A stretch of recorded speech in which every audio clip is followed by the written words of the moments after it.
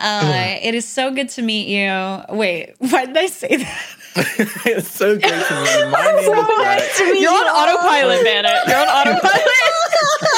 Streaming off this new to the channel. It's so nice to meet you. Welcome to Vanna's channel. Never met Consider before. joining the Vanguard. All the time. I'm fucking dying. It's been great. Please leave. You overstayed your welcome, really. In my defense, I watched both live action Ninja Turtle movies back to back last night. So that's that's actually honestly a well-known symptom and why is of it what. needed? Oh my god! My favorite turtle is Raphael because he's cool and rude. Vanna, I think we need to talk about About what? I feel like you know what? Never mind. Maybe not. You're good. What? Wait, I'm genuinely confused. Is that bad? All of your favorites seem to be people who will not respect you. Okay, we don't have time to unpack that live on stream, like with people we just met. Come on. Wait, let me put on my superhero cape. I'm going to come and swoop in and say, Vanna, hi, my name is Liv. I use she, they pronouns, and my favorite turtle is also Raphael. Thank you. And I said the same thing. I'll say the same thing to you, Liv. This is not therapy hour. This is not therapy hour. Drac, shit. Oh my god. Anyway, this is Higher Education, a 5th edition Dungeons and Dragons game set in the Strixhaven universe with an original story, and we are joined by a lovely cast. Let's meet them for the first time ever. Kane. It's me, Kane. Hi, everyone. My pronouns are they, he, and she. You can find me all across the internet at by Connie Chong. That's BYCONNIECHANG. I am playing Stag Zwa Graves for you all today. Goliath Barbarian, whom you met last week and are gonna keep meeting this week. Speaking of people who will disrespect you, that's your type. Outside of higher education. Hi. Oh, hi, Stag. I am the game master and creative producer for Transplanar RPG, which is an all transgender POC-led dark fantasy D&D show set in an original non-colonial anti-Orientalist world. We stream Saturdays, that's today, at 8 p.m. U.S. Eastern Time, and we have a doozy of an episode tonight. It's literally like the biggest lore drop in the history of the campaign and perhaps my entire TTRPG career, period. So if you have free time tonight at 8 p.m. U.S. Eastern Time, pop over to twitch.tv/Transplanar RPG. We'd love to see you in chat, even if you're brand new. Everything's pre-recorded, tightly edited, like 2 hours or under with background music, sound effects, all that stuff. So if that's your jam, check us out. Dark fantasy, existential dread, plus lesbians with emotional problems. So if that's your thing, you should check us out. And I'll pass along introductions over to Liv. Is this the correct direction? Yes. Yes. Yeah. It's me. Hello. Hi. I am Liv. I use she, they pronouns. And when I'm not fantasizing about characters that would disrespect me, Stag, you can find me on the internet playing a whole bunch of different TTRPGs with lovely folks. On Mondays, I'm over on Under the Table, trying out a whole bunch of indie games. Very exciting. And I'm also a member of StrixU, which is an all-Black HBCU-inspired Strixhaven setting. It's kind of my thing. I really like Strixhaven. But here today, I will be playing Zero, who uses they, them pronouns. Honestly, not your manic pixie dream anything, really. I don't think Zero fits into that trope. I mean, adjacent to a pixie in a literal sense, but otherwise. Yeah, that's it. That's the only thing. I'll have to think of a twist on that phrase. But yeah, Zero is the fairy warlock of the group. And everything's fine. Why wouldn't it be? Why wouldn't it be? Who cries early in the morning and then gets up and rolls around and just is totally okay? Why would anybody ever need to do that? Jack, what's up with you?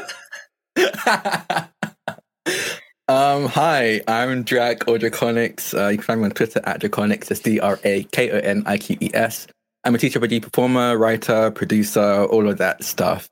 I'm a co-founder of French Roll Dice, which is a TTRPG Twitch channel. I'm in a bunch of stuff. Just follow me on Twitter, honestly, or Tumblr, or Mastodon, or TikTok, I guess, or Instagram. It's Draconics everywhere that I'm at. So just search and I might be there. And I'm playing Borugash. He uses she, he, they pronouns.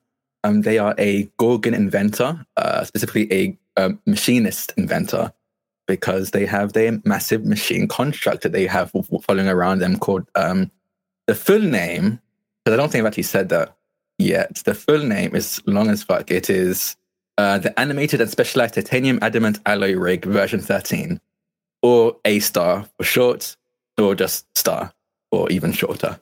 And yeah, they are the naive, clueless character of the group. So it's been fun. It's been fun being around people who will disrespect you and not notice. Amazing. Hamna. Yes. Hi. Hello. My name is Hamna. I use any and all pronouns, and I am a TTRPG performer. You can find me on Twitter at @hshahid_, or when Twitter, I guess, blows up into flames. I do have a card. It's hamna.card with 2 Rs.co, where I will link literally anywhere else that I decide to migrate. I don't know yet. We'll figure it out. Because I have to leave early today, I'm just going to do my plug really quickly right now, which is that today at 6 p.m. Eastern time, we will be going live over on Nameless Domain's Twitch channel for our charity Pokemon Showdown tournament. It is going to be absolutely amazing. So please, after you watch this show, come down to Nameless Domain and check us out. We are going to be pitting a bunch of tabletop content creators, all of them people of color, against each other in an epic battle of the epic highs and lows of Pokemon Showdown. You won't want to miss it. It's for a great cause. But today, I will be playing Jaysha, who uses they, Ray pronouns. And Jaysha is an Earth Genasi sorcerer and blood hunter. And they will respect everyone except for Stag, I guess. Yeah, anyway, I'm going to pass it over to C. Hi, everyone. My name is C. I use they, them pronouns. You can find me making very trans, very gay art on the internet at Pie Sharp Art. Tonight, I'm playing X, who's a very, very normal individual. They definitely have a personality. They definitely know who they are. And they definitely don't have weird sleepwalking fits where they do, normal things like walk. I don't know. This is a weird intro for me. I'm trying really hard. X's favorite turtle is the red-eared slider. So just so we all know that. Just as a heads up. Back to you, Vanna. That's a very X answer. Been roommates with Baru too long. That took me a whole second. I was like, none of them are named that. Is there it's their self-insert turtle? Self-insert. Oh my god. Your turtle soda. But later, you need to tell me it's their about soda. that turtle soda, please. It's not a fursona when they're reptiles. It's a, what's it called? It's Scaly. Scaly. I love that you know that word. Yeah. See? Yeah, listen, I'm learned. Yeah. As a dragon fucker myself, I respect your knowledge of the culture. And of course I am Vanna. And I'm going to be your GM, producer, and Jimmy Fallon of today. It's because I laugh at my own jokes, not because I'm a white man. Wait, you're not a white? Oh, This is Vanna telling everybody today. I'm revealing too much. Connie, what have you done? I'm trying to move my Steam Deck and it's messing up all my cables. Ignore me. Okay, you're good there. $50 tip, and thank you for bringing attention to one of the first things I want to talk about before we get into the show. We have $100 goal for the episode. We're already halfway there, if you can believe it. You can, because it's true. And if we hit that goal, it's going to unlock a bonus scene. We don't have one prepped for today, or as far as like if it unlocks, we'll do this specific one. But there will be a bonus scene that wouldn't normally be in the show. and it'll either happen in the show if we have time, which I don't think we will. It'll be recorded, or it'll be squeezed into next episode. Which also brings me to my second point. Last episode on our premiere, y'all unlocked the bonus scene, and we are going to be doing that at the end of today's episode, featuring Stag and X, and how they originally met. And it's going to be sexy, silly, scary, Fruity. All the fruity. Definitely queer. So stick around for that, and thank you for unlocking it next episode. If you want to see a second bonus scene, unlock that bonus goal today. We're only $50 away. Thank you, Sater, for the contribution. The other thing I want to talk to y'all about is our sponsors. You can do ! sponsors in the chat at any point in time to see who is sponsoring this particular episode. And the show as a whole, Higher Education, is presented by Penny Dragon Games. And then you can check out the list of our other sponsors for this specific episode in the command there. Go check them all out. They're all awesome. They're all providing fantastic D&D supplements and maps and accessories, and it's just going to make your life better. And I know your life sucks, so you could really use it. What else? I'm just speaking from the heart. ! CW. This is not a complete list, an exhaustive list, because I'm just updating it as we go. Wait. Don't look at that one. That's for a video game. Look at this one. So yeah, look at that. We've got likely gore, trauma, psychological abuse, death, bullying. And if any of those are going to be upsetting for you, please take care of yourself first. Step away if you need to. Or if anything comes up during play, again, please take care of yourselves first and foremost. And also know that we have tools in place for our players as well, if something comes up for any of them, or of course myself. And what else? What am I forgetting? Casteroonie. I think that's it. Oh, check out the wiki. If you want to see, if you want to catch up on a written recap of session 0.5 and session 1, you can check out the wiki, and the VOD is also highlighted. So you can check that out on Twitch. And I think I ported it to YouTube. So you did. Cool. You did. Amazing. You did. So you can check it out there. And then we have someone working on the podcast version for episode 1 right now. So that should be available to you on podcast apps soon. Okay. I think that's it. So let's go ahead and get right into it. Get into it, yeah. Okay, so when we last left our players, oh damn, okay, well that's the goal met. Thanks, Estelle. Oh. We haven't done anything, y'all. Like, I love the enthusiasm. Someone do a backflip really quick. I think they've earned it. Yes, got you. Humna flies away. My office is not big enough for me to do a backflip. I would break my head. Oh my goodness. Thank you so much for the support. No, that's it. Yay. Cool. Any tips that you make at the Pally link are split evenly between us. That's what I wanted to say. Again, I watch both the Ninja Turtle movies. I don't know what you want from me. All right. We last left our players. We had just finished a very rousing round of Mage Tower, which actually ended very quickly. I think that was an abnormal length of time for a Mage Tower round to take.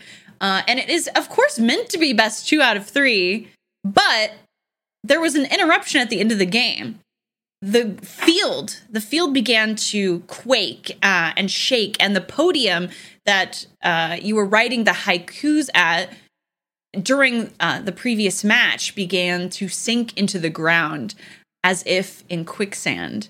And what I need from a few people is some saving throws. Right off the bat. So I think I need them from Stag and Baru. Or your Stag, you are at the epicenter with an hell yeah, I am. An unconscious Kadoras next to, because you fucking murdered him. Legally, I legally fucking murdered him within the rules of the game. Legally speaking, he's deceased and will never wake up. What? I lied.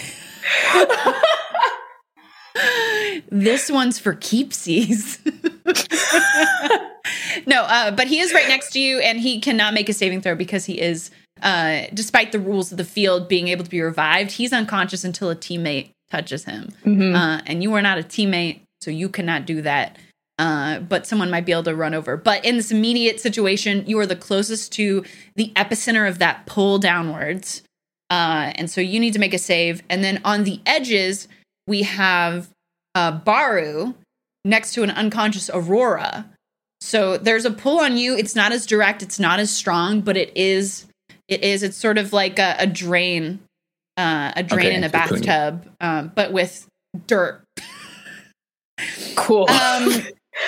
And then Jaysha and Chorus are on the opposite end, and you're experiencing the same type of pull as Baru and Aurora, but you're on the opposite edge of the sort of diameter of the sinkhole.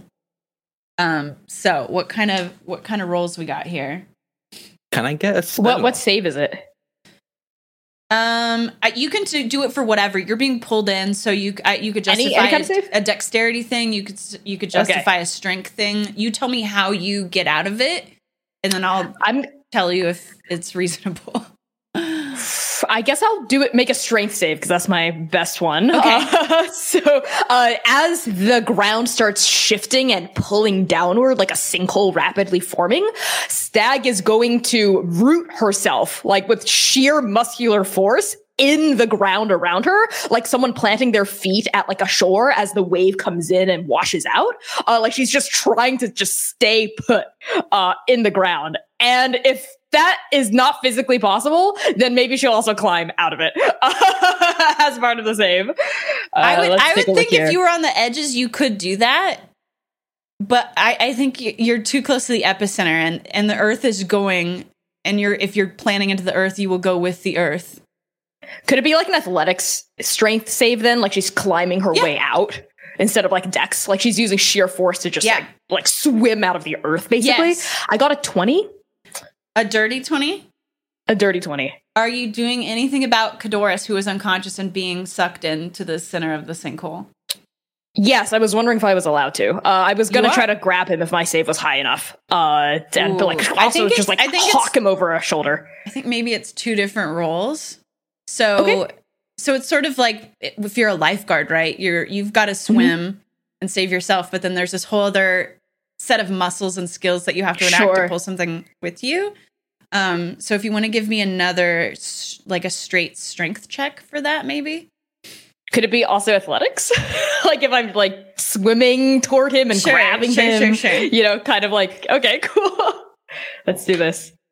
Not as good. That is a 11. Yeah. Because I rolled a 3.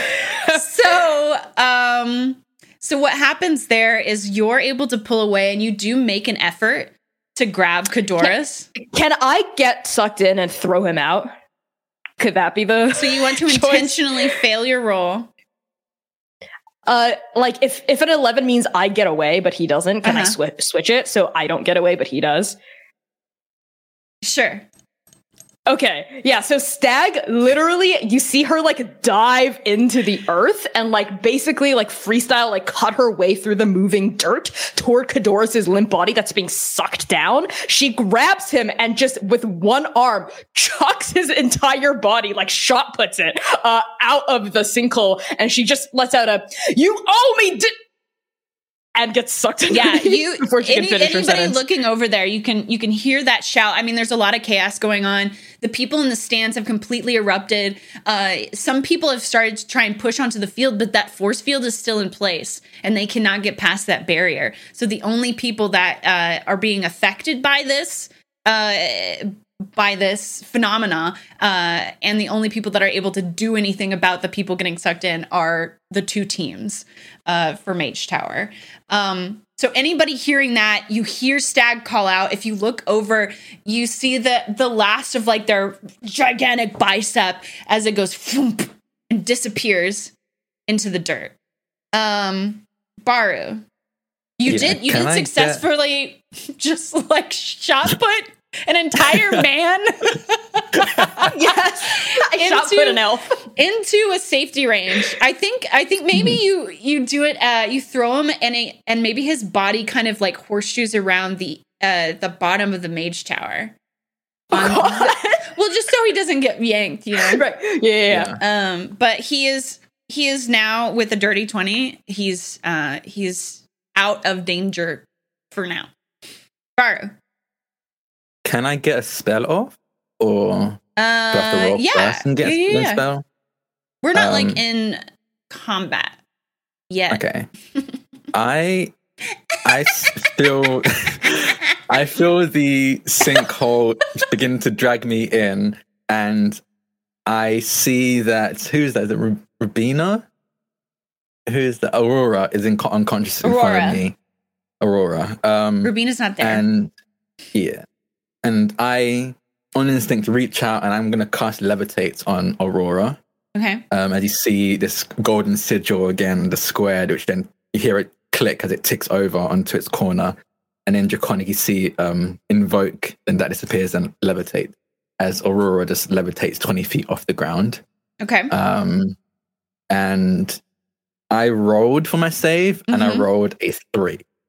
And there's nothing I can add to that unless I'm going to somehow use my intelligence to escape this pull. There's strength or dexterity is not going to help me here. So I get pulled into the sinkhole as well.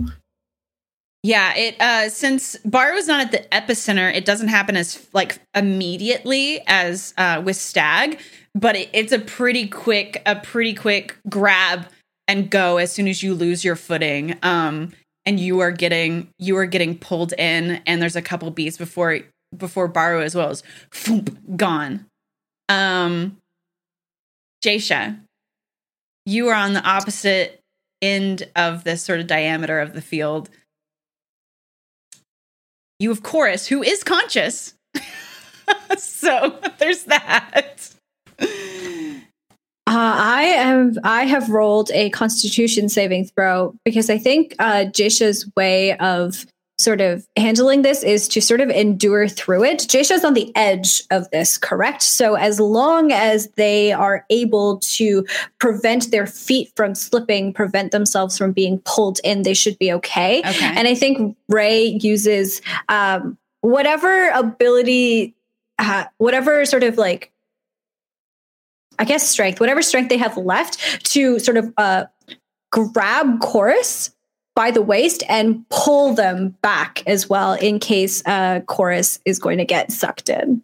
So if do you mean push them? Whatever is the opposite direction of the sinkhole. Okay. So like not into the sinkhole, away from the sinkhole. I'm not trying to end this man's career. Like, I mean, it'd be fine. Yes, you give me a roll for that. Well, give me one roll. Give me, like for Connie, give me one roll for saving yourself and a roll for helping out. Okay, I got a 15 Constitution saving throw for myself. And then what would you like me to roll to save Chorus? You could either do dex, like a dex ability, or a strength one, however you think Jaysha would. Okay. I'm going to use a strength, and I guess I'll do athletics. Not super great, but I got an 8. Whoops. Okay. Well, lucky for you, Chorus is conscious. So, +0 to strength, baby. Oh, no, little guy. Okay.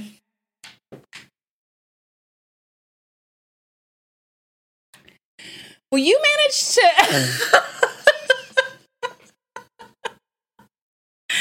Well, you managed to root it in, right?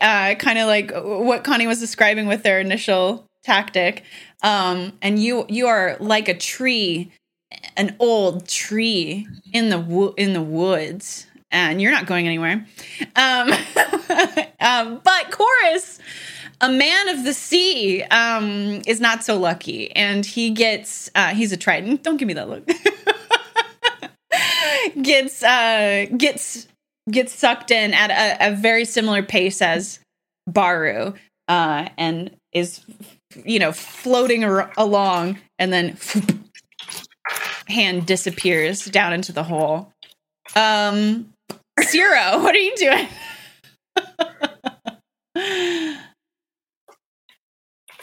Liv? Oh. Yes, I'm so sorry. That's okay. Okay, so who else is still in danger? I think Carrie, Seven Hearts, like there's a couple people who are still out and about, right? But they're not in the radius of the pole. Okay. So you and C and the rest of the NP sizzles are fine.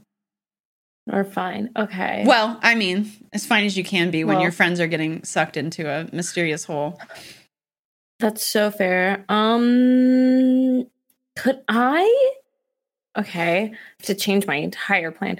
We can come back to you too. No. Can I do some kind of Arcana check to figure out like how I could break down the shield, like the thing that's trapping us? Sure. In here? Yeah, I will say that it was put in place by numerous professors. So the challenge rating or whatever you call it, if you know what you're talking about, is very high. Yeah. Yeah. But I mean, like I go to this magic school, so let's try. Yeah. I listen to both Jaysha and Baru ramble all the time. Like between the two of them. True. I think I could figure it out. Okay. Ooh, no. That's a 17. It's not 17's not bad. It's not bad, but it's it's not great for a really high. Is it a challenge? Is it a DC? What's it called? Yeah, it's a DC. Everyone's nodding. Yeah, okay, good. I know what I'm doing. No, okay, you do attempt, absolutely, and I think you even feel some give on the force field, but it's been in place a long time, and it was put there by several faculty, so it's higher power. Okay, in that case, I want to. I'll waste a spell slot on trying something. I am going to. I don't know. I guess I'll cast Thunderstep to see if I can teleport out. Yeah, sure. Of the dome. Yeah. I'm gonna look at Stag and say, "Oh, Stag is gone. I'm gonna come live." Oh, Stag not Stag. is gone. No, so clearly not Stag. I'm so sorry. X is definitely who I meant. I just have Stag on the brain. I was like freaking out.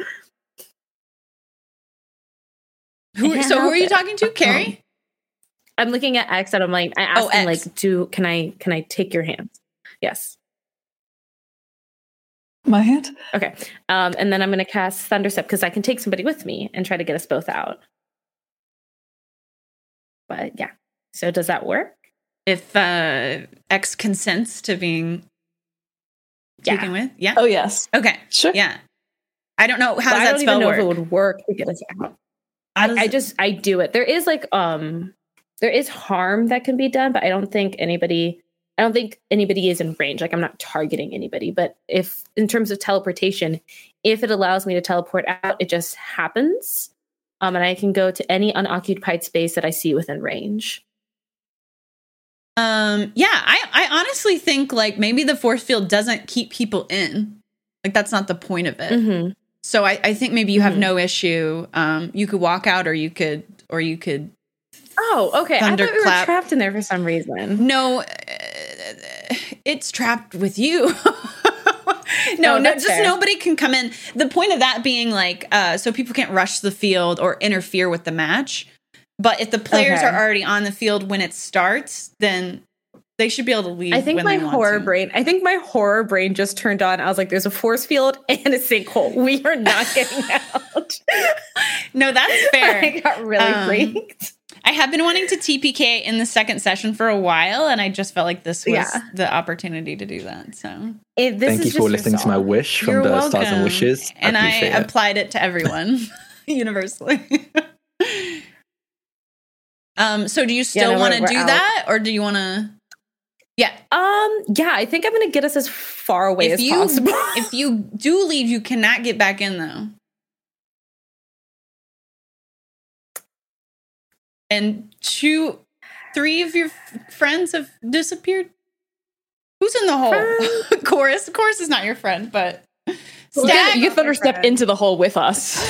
Join us. Stag's in the hole. Baru, hole. Chorus, hole. Wait, Baru's in the hole? I thought Baru's in the hole. I levitated Aurora and then just got sucked in. Okay, fine. Then I'm going to cast Thorn Whip and pull Baru out of the hole. That's what I'm going to do with my turn. Ayo. Just scratch everything. Thank you, everybody, for being with me through this draft. What? You got to start somewhere. What is the range on? Well, I guess first question: what's the range? It doesn't matter because I'm on the tower. Okay, that's the other question I was going to say: is if you're still in the tower. Yes, the effects of the game are still in play.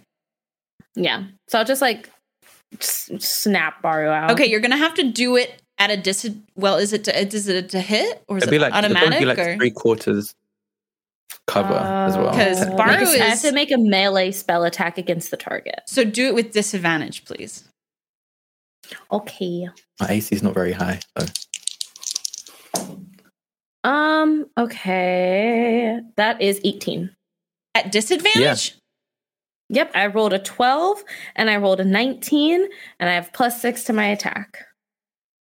Well, shit my pants and call me a cab. Yeah, that I'm gonna say it works. You grab Baru, and Baru's like pulled out a bit, but not all the way. So it's kind of like half and half, and still there is a pull that is fighting against the strength of your vine and the strength of the increasingly turbulent sinkhole. But Baru, your head pops out and you just take a huge gasp of air and you just came out of a very dark and wet place. It was very dark and wet in there.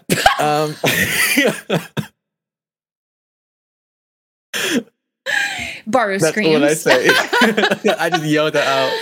Just scream. I mean, okay. See what anything you want to do. The plans have changed. Sierra was not taking you anywhere. Yes, X has several things they'd like to do really fast. The first is they're still holding on to Bogdog, and I think when this all first started happening, they had kind of looked over at Zero and had been like, is this part of the game? And they very quickly realized this was not part of the game. So they actually wrap Bogdog up in like a little baby Bjorn using their scarf, put them very gently kind of just like down on the top of the platform. And then they take out their longbow, and they go, when Zero uses the Vine Whip to start pulling Baru out, they're going to do the same kind of maneuver that they did before, where they're going to take their longbow out, and they are going to start running down the tightrope while also like reaching to their pack and grabbing a length of rope that they're going to tie around their waist. And then as they're getting closer and closer to like where they're running at you, Baru, but they look actually up and past your head. And they are going to dive into the hole while also with like the rope tied around their waist, while also like tying the end of that rope against an arrow, like onto an arrow, and shooting the arrow back at the tower. Does that make sense?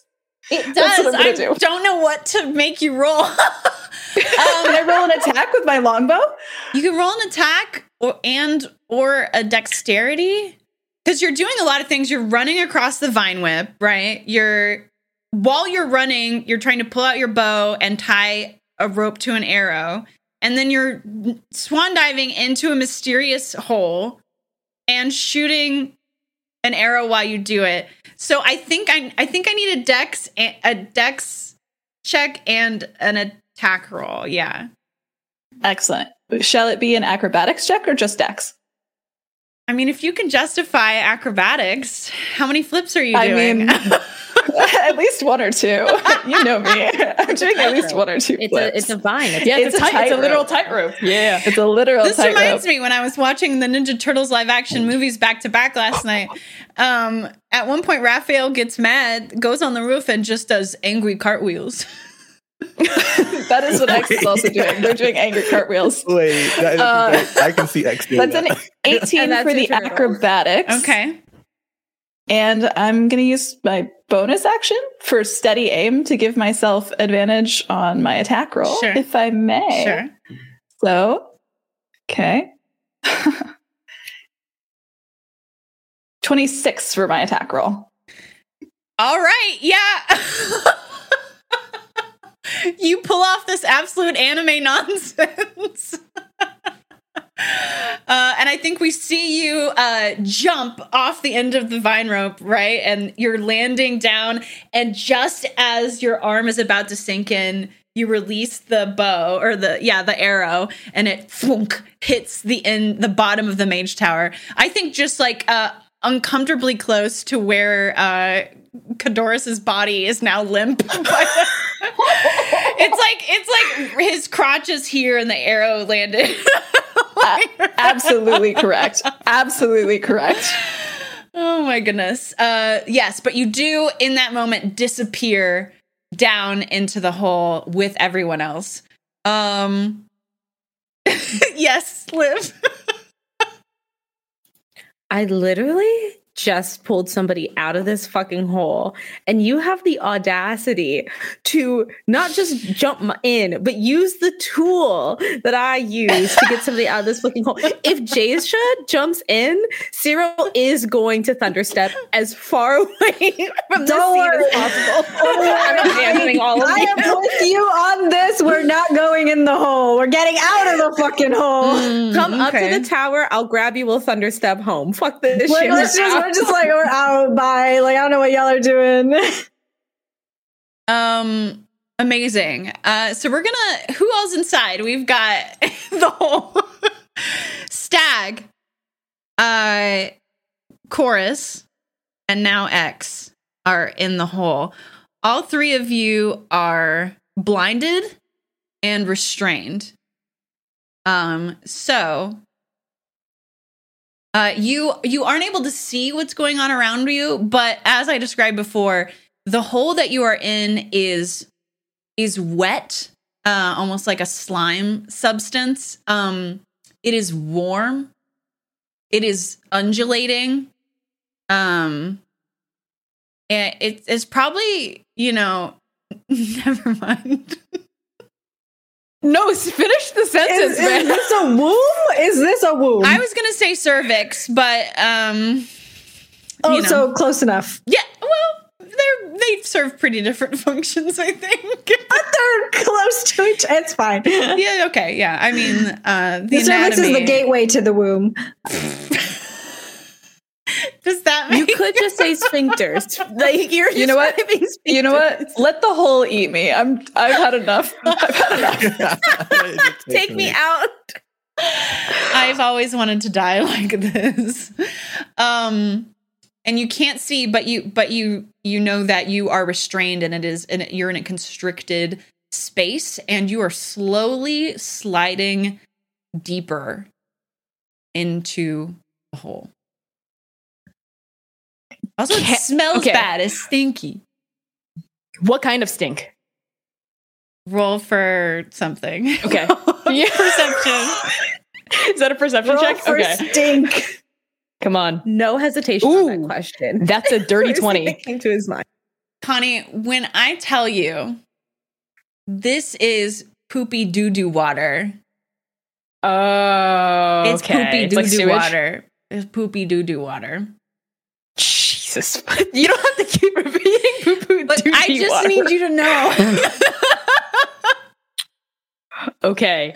Can I Okay, I know this isn't exactly how this works, but I have ancestral protectors. As I'm sinking into the sewage, can I try to like call on my like great grandfather or something? Because I'm like, Stag is like, what the fuck? So I think she's gonna like, her axe is still out, and she is going to like try to like latch onto something, like calling upon the strength of her rage. She's still raging. Try to latch that blade against like a pipe or a piece of rock or some kind of anchor and like pull herself up while like she's blinded and deafened, so like unseeing, unhearingly reaching out with her fingers in her hands, like up toward the top.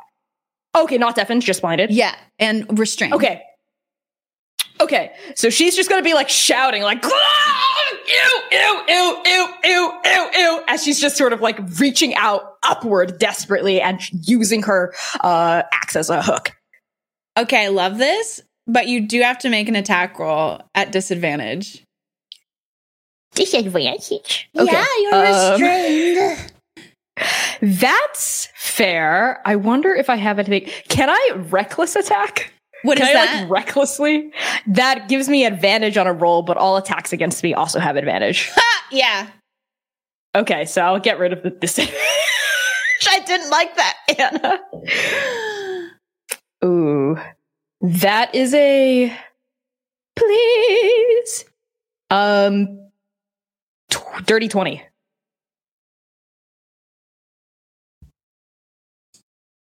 I forgot how this game works.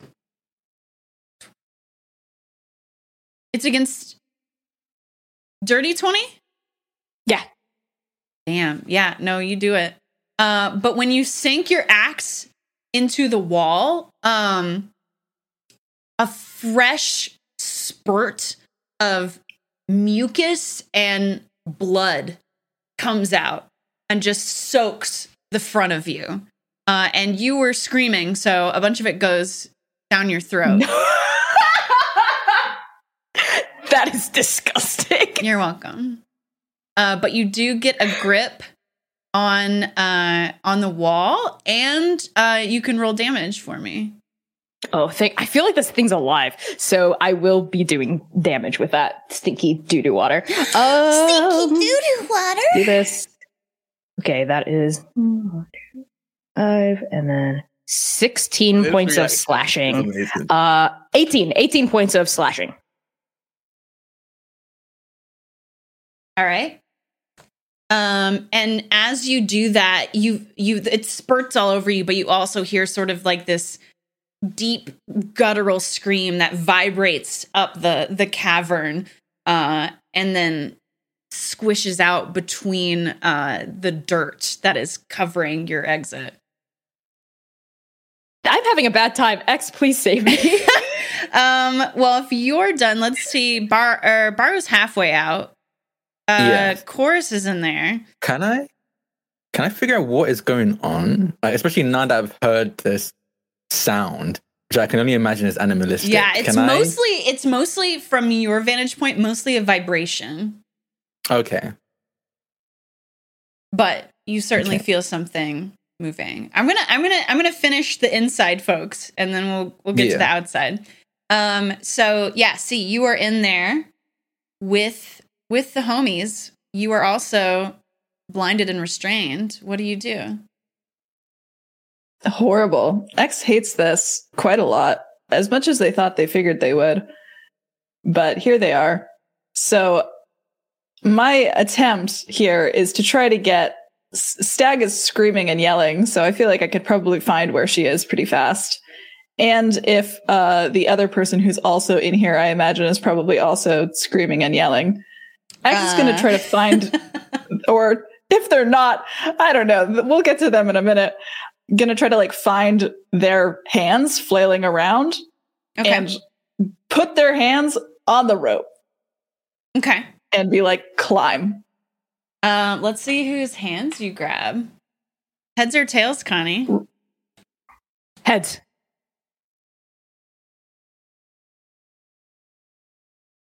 You feel familiar, giant, strong, calloused hands. grip yours before you put them on the rope. That's homosexual. Yeah, it is. Stag grabs on with a limp wrist. Stop. Stag has never been limp in her life. That's true. I'm sorry, did we just make it canon that Stag is canonically always hard?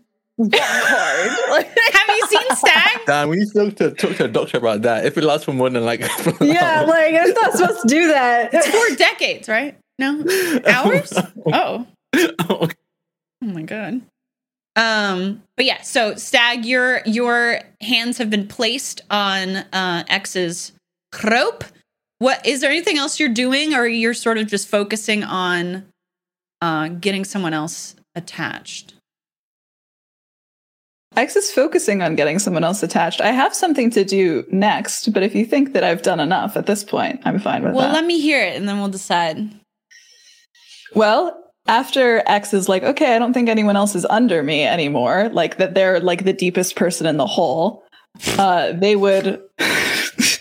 Stop I just that. spit everywhere. You're the one who gave us a hole. This is your fault. X is going to look down, and this bright, like, magmatic quality comes up the bottom of the scales on the ridge of their throat.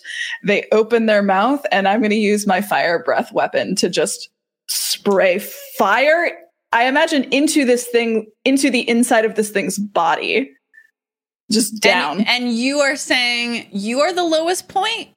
Or you think someone else is still lower? I hope that I'm the lowest point. Okay, well, yeah, please do your fire breath attack. Awoo! Awoo! Roll to hit twice, please. To roll... Oh, dear. Okay, well, the first one was a 4, plus 9, however many that is. Okay, that's 13. I can't do simple math. Oof. So that'll be for hopefully an ally. And then the second one is 22 to hit. I can't count. They both hit, so go ahead and roll damage for me. Oops. Whoopsie daisy. Sorry about that. Don't worry, it's only 2d10 lightning or fire damage. That's fine. Oops. 16 points of fire damage. And do you have to roll separate per, or is it the same? Oh, no, it is the same, right? Because it's just a single fire I'd say breath. the same. Okay. Yeah. Okay. Yeah, you hear another one of those like guttural screams / vibrations / tremblings move up the tunnel that all of you are in. And you also hear chorus, and with the light from the fire breath, you can now see chorus is indeed in front of you, and a bit singed, as it were. Do you say anything to him? X also just kind of gets out climb and starts reaching for him. Wow. Okay. So we'll have chorus do a oof, buddy. Na.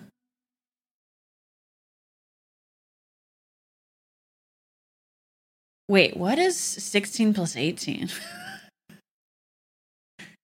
30. 30? Say 3? No. I think say probably more. 34! Oh my 34. god. Okay.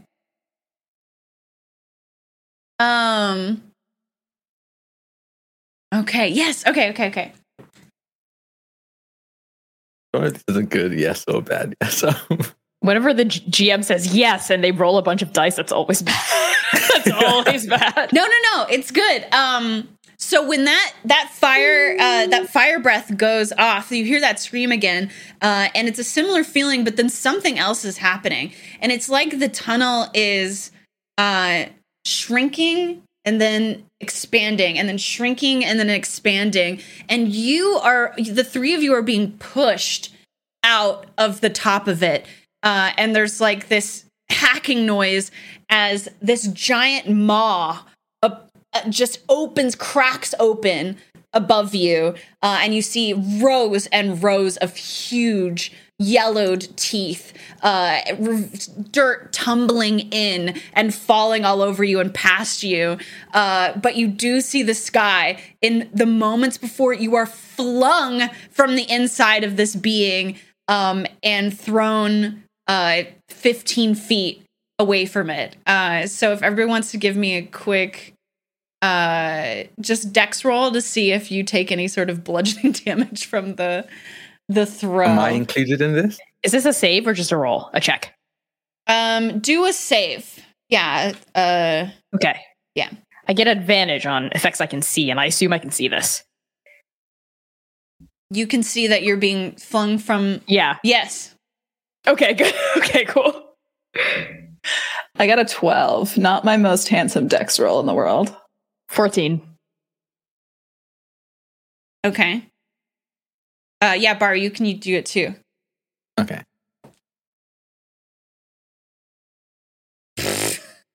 That is a dirty 20. Okay, yeah, you're fine. You're halfway out, so I think you get a better eye on it than anyone else. So you're kind of ready for it, and you're able to tuck and roll. Everyone else needs to roll 2d6 bludgeoning damage.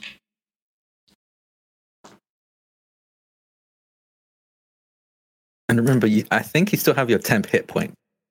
You do? Yep. The field is yeah. still in effect, so those are temp HP. Okay, so all of you are thrown out. Let's check in with the people that weren't inside. Jaysha, this is sort of the moments before your friends are regurgitated. What are Ray doing? I think for the people that are outside, is there any way to tell that this is a creature at all, or does it just kind of look like quicksand or environmental effects to us on the outside? At this point, it just looks like a sinkhole, essentially. But it is actively moving, so it's like a sinkhole meets an earthquake. And you could give me some sort of check to see if you recognize the behavior pattern of whatever it might be, or. In that case, I think from the sidelines, like after Chorus had been kind of like sucked in, Jaysha like stepped back to somewhere that is safer, maybe closer to our tower where Zero is, and just kind of underneath the tower. They sink down to their knees, and I think they place their hand on the ground, and Ray kind of like tries to sink their magic into the ground to try and get a feel and understanding of what exactly is happening here. And what I would like to argue is that because Jaysha is a metamancer, specifically in the biological sense of the term, and because I have Hunter's Bane, which gives me advantage on intelligence ability checks to recall information about technically Fae, Fiends, and Undead, but I'm going to stretch that to include just creatures in general. Okay. I think Jaysha is trying to get an understanding of like what is happening here, so that we, being Jaysha and Zero, can like help our friends who are stuck inside. Yeah, I love it. Do it! Okay, I'm going to make an int check then.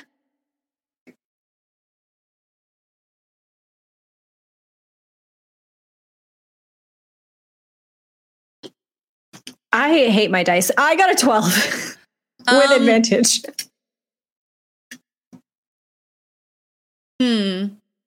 Yeah, I think even with the 12, I think at the very least you can understand that this isn't a wholly natural phenomenon, and there is a creature of some kind involved. I think the exact identity, not so much. Unclear. Mm-hmm. I think from the bottom of the tower, Jaysha kind of just like looks up and like sees Zero from the balcony and just kind of shouts up at them, "This isn't a sinkhole, it's a creature. If we can attack it somehow, get it to release our friends, I think that's the way to go." And given that Zero is up on the balcony, I think they could probably attack it. Yes, I could. Do I want to do that? Maybe later.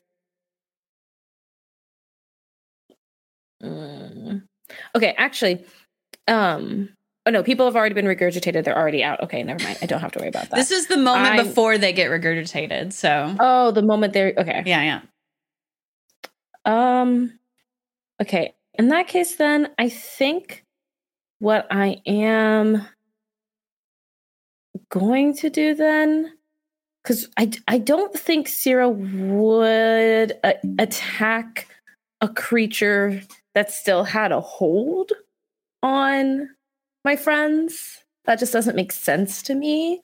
So I think like what Ciro, hearing that and knowing that, okay, like we're going to go on the offensive and we're going to start attacking this creature, I think Ciro would ready a spell and just wait for like Jasha's call of like, okay, we can go in now. We can like start attacking because they are in the optimal place. I don't think Ciro wants to leave quite yet.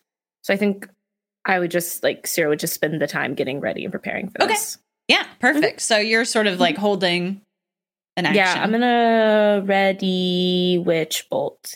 Yeah. Perfect. I love it. Okay, so then that those moments coincide and the two of you are looking on as the bulk of the creature beneath the dirt just rips out of the ground. And you can see it has a segmented body and it's a deep, dark purple. And it has, like I said before, just rows and rows of teeth that are now, the mouth now open in some sort of horrific... Connie, are you okay? If this is what I think it is, one GM to another, you evil. Anyway, sorry, that's all. It also has spines down the ridge, the back ridge, and the sides. And you see as it sort of undulates up and then back down and then up and then just like shoots out your friends 15 feet away who are now prone on the ground. A couple of them have taken damage and they're just covered in slime. And unless you want to do something else, let's roll for initiative. Unless you want to strategize a different... I'm done.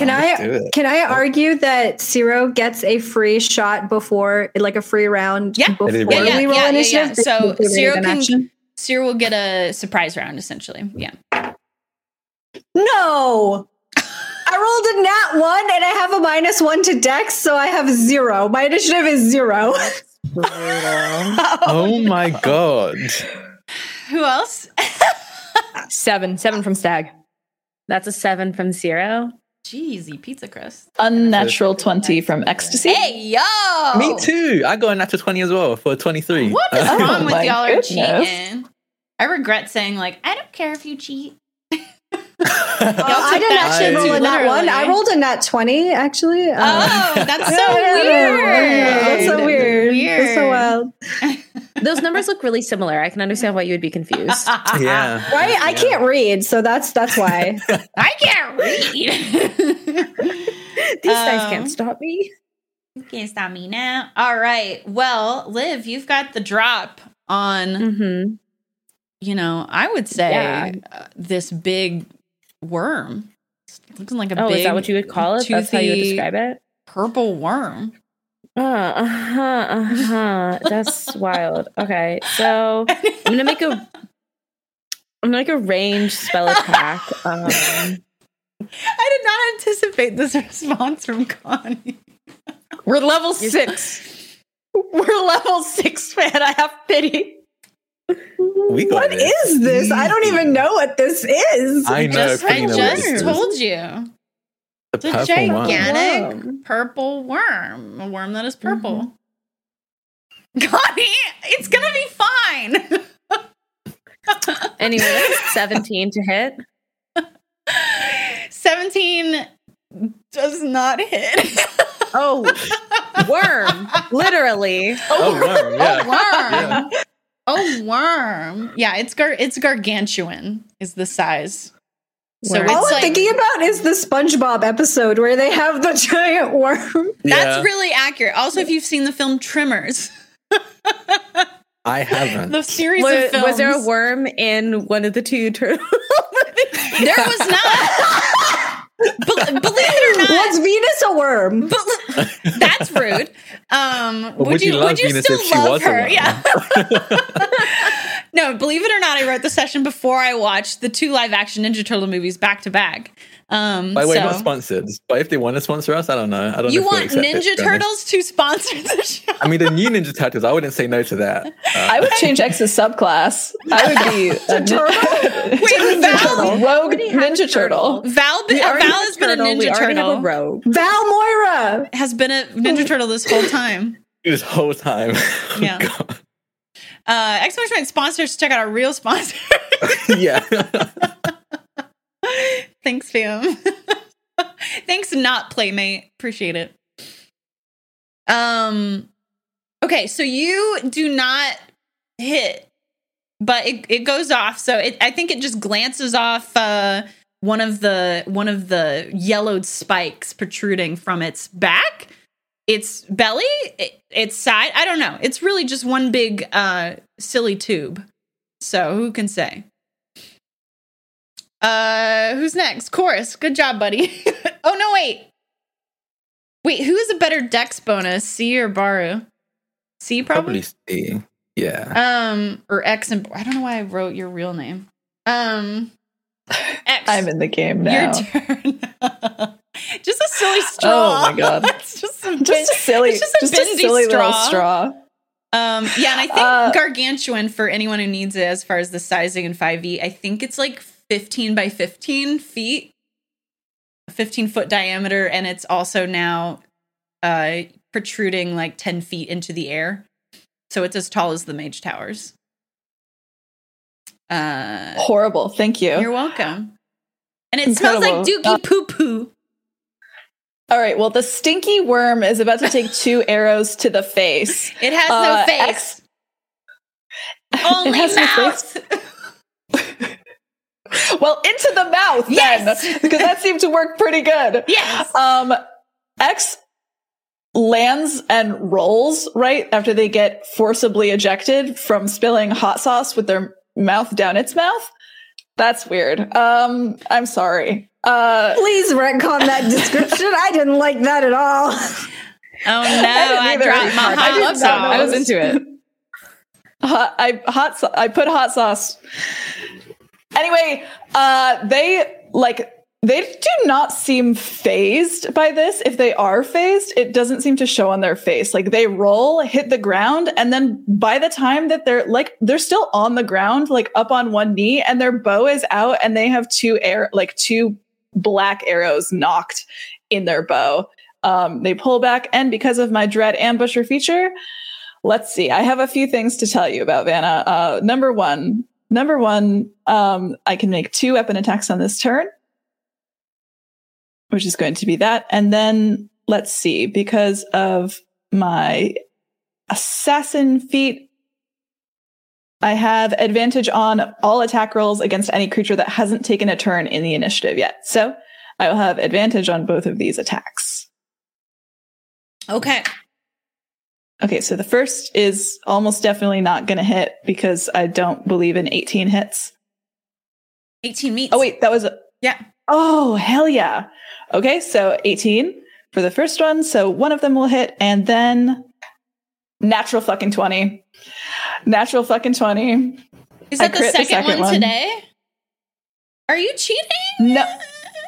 No, my initiative was an unnatural 20. I rolled a 14 for my initiative plus 6. You know what's unnatural is the amount of 20s that happen in your rolling.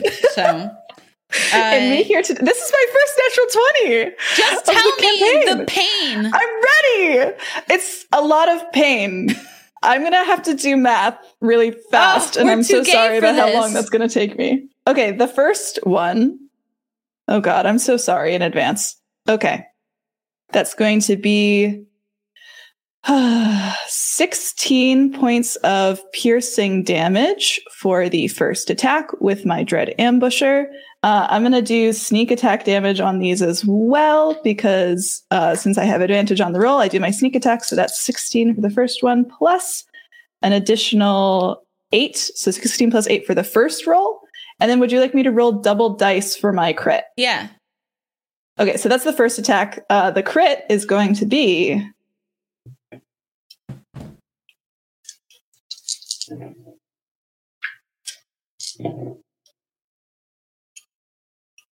23 points of piercing for the second attack.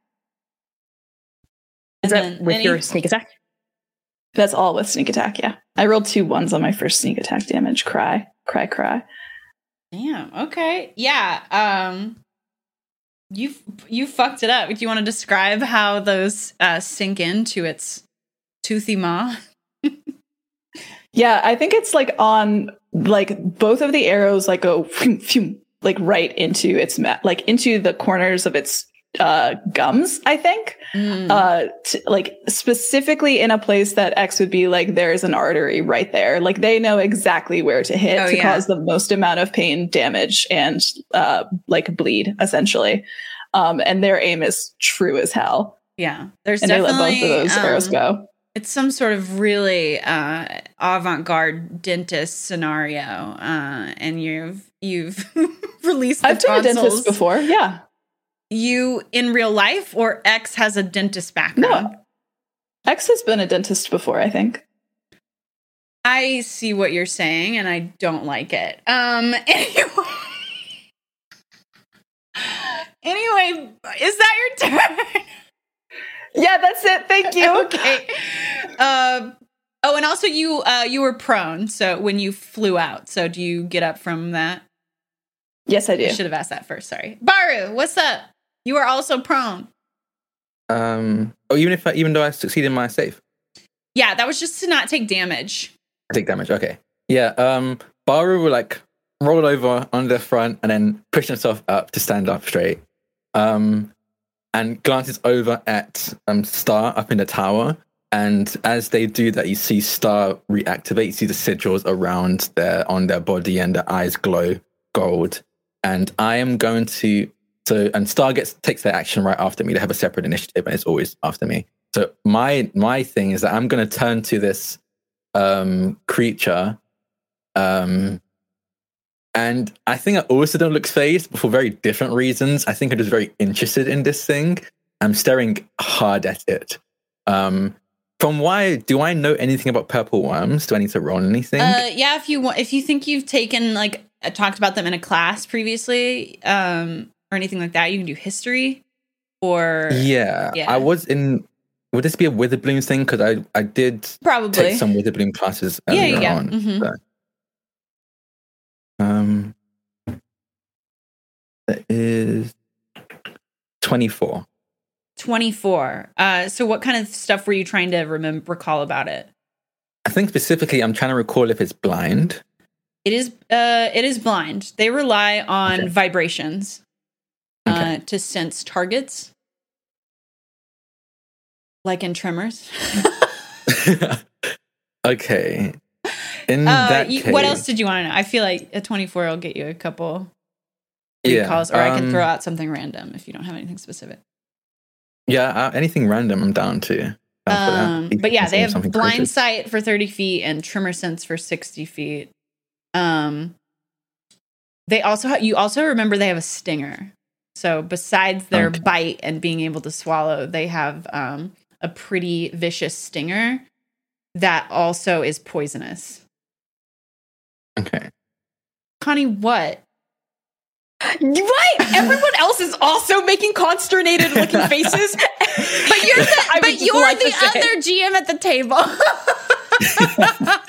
I think I've done something wrong.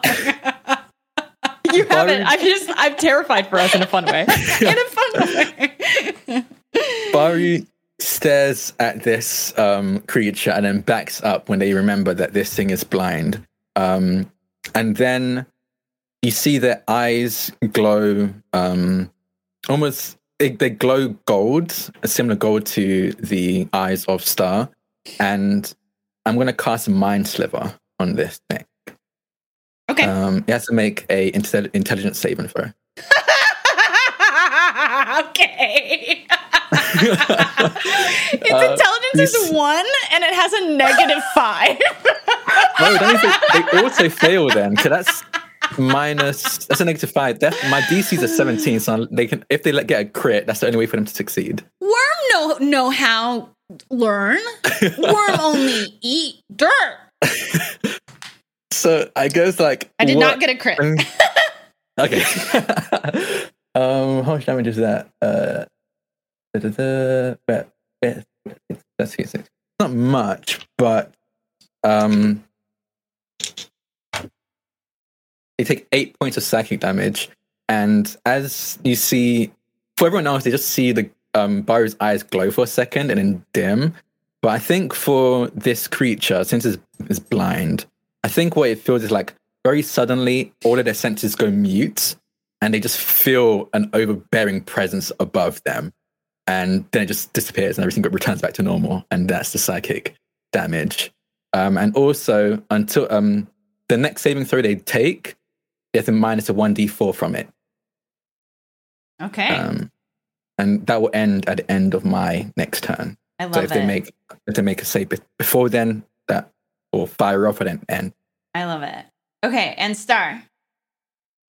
Star is going to make a beeline. You just see them just suddenly wake up and just start making just sprint. I think I'll do it. They're going to jump down from the tower and make a beeline for this one. Okay. What is it? I'll take 4 damage. I think it's like 1d6 per 10 feet. Per 10 feet? Okay. Yeah. 2 fall damage for Star. Okay. And yeah, they make a beeline for where? How far away is the worm from Star? Well, it's. I actually misspoke earlier. It's 20 by 20 feet, so I think she can make it pretty easily. Okay. Yeah. So you just see this enormous construct start charging towards the purple worm and drawing its warhammer as it slams it into its side and deals Damn. and I'm gonna I didn't carry on my turn, so I'm not gonna do that. That is 18 to hit. Yeah, that meets. Okay, that is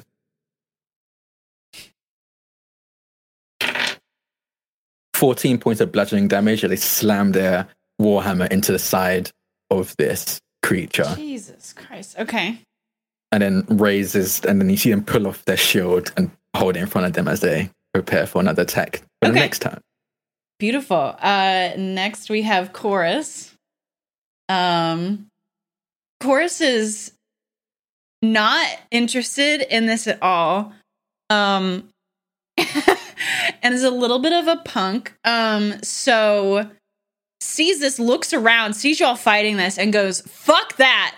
And casts Vortex, gets it from the prone position and then casts Vortex Calculus, which allows him to teleport along with any equipment he's wearing or carrying to an unoccupied space it can see within 60 feet. So he teleports out of the bubble and then just starts booking it with what's left of his movement. Don't blame him. But also when he does that, anyone within a 20-foot space of him has to make a con saving throw or take 2d6 force damage. So I think he completely ignores who might be in that space, and there are like several spectators that were standing here that he lands between, and they just get like knocked back in like this huge energy pulse, and he doesn't check on them. He just fucking runs off, and those people are have been injured, and I think one of them managed to like stay on their feet and is checking on the others. Not your biggest problem right now, but Chorus is an asshole is the point. Oh, is it the worm's turn?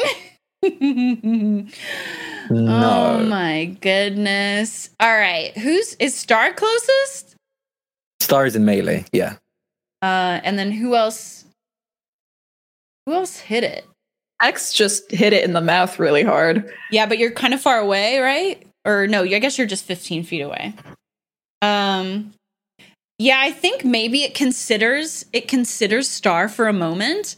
But it doesn't really have a nose, but it considers Star for a second and then goes, no, that's some broccoli. Like I want some filet mignon, and then turns to X, and is gonna go in, I think lurches out and sort of files around you, and it's shaking the ground as it encircles you, and then it's gonna whip around the tail stinger to try and hit you. Okay. Does a 32 hit? Vanna, fuck you for that. Good God. Okay, you take 16 piercing damage as the stinger of the tail just pierces through your shoulder, I think. And then you also need to make a Constitution saving throw to see if you take this poison damage. A handsome 2.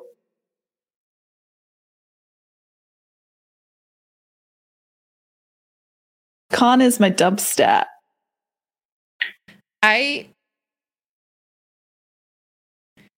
You take 39 poison damage. I'm down. Wait, you're By how 10 much? HP? You're down by how You're much? 10 How much? It's temp HP.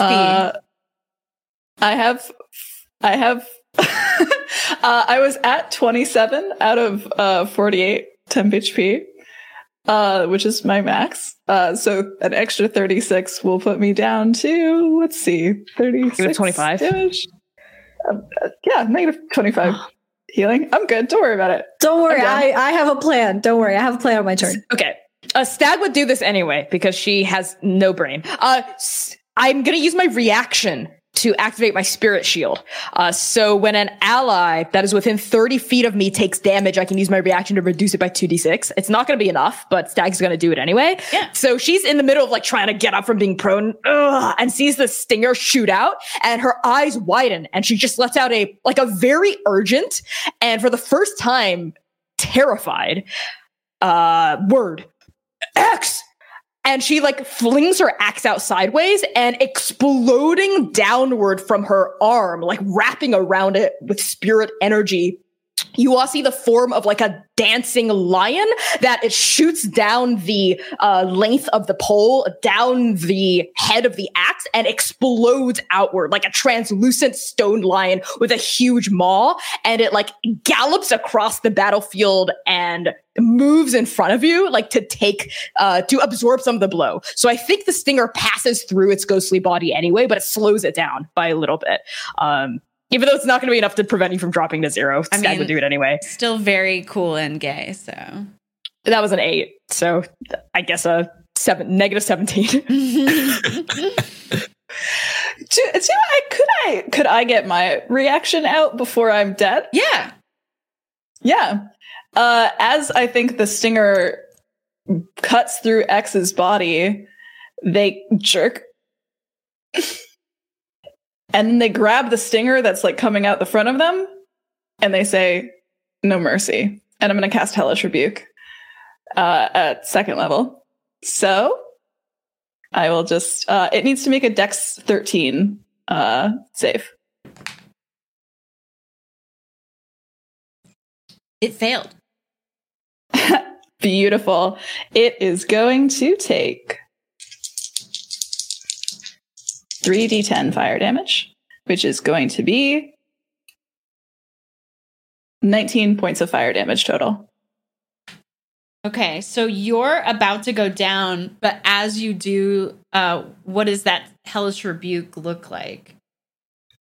As X like grabs onto the stinger inside their own body and says "no mercy," it's almost like their entire body for half a moment is engulfed in complete flames, which like burns the stinger that's still inside them.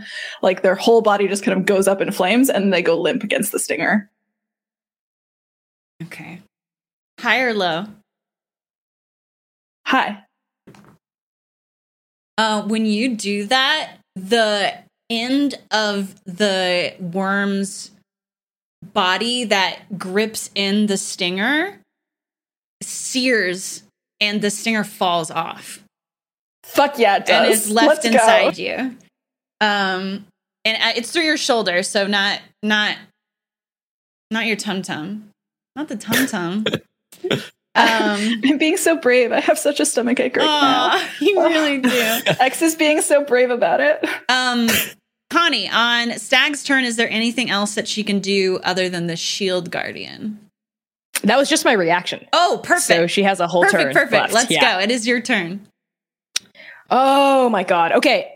First things first, I use half of my movement to get up from prone. That leaves me 20 feet left. I'm gonna rush over to where X is, 15 feet away from me, and I'm just gonna look like, X, hey, and like sort of like kneel down and check. Can I do any sort of like medicine check? Would I know that X is okay because of the temp HP? Like, is it obvious? Well, X isn't okay. Because once you blow through the temp HP, you start going through your regular HP. Okay. And in a regular game of Mage Tower, if you're down, they would stop hitting you. But the worm has 1 intelligence and does not know of Mage Tower. So we think.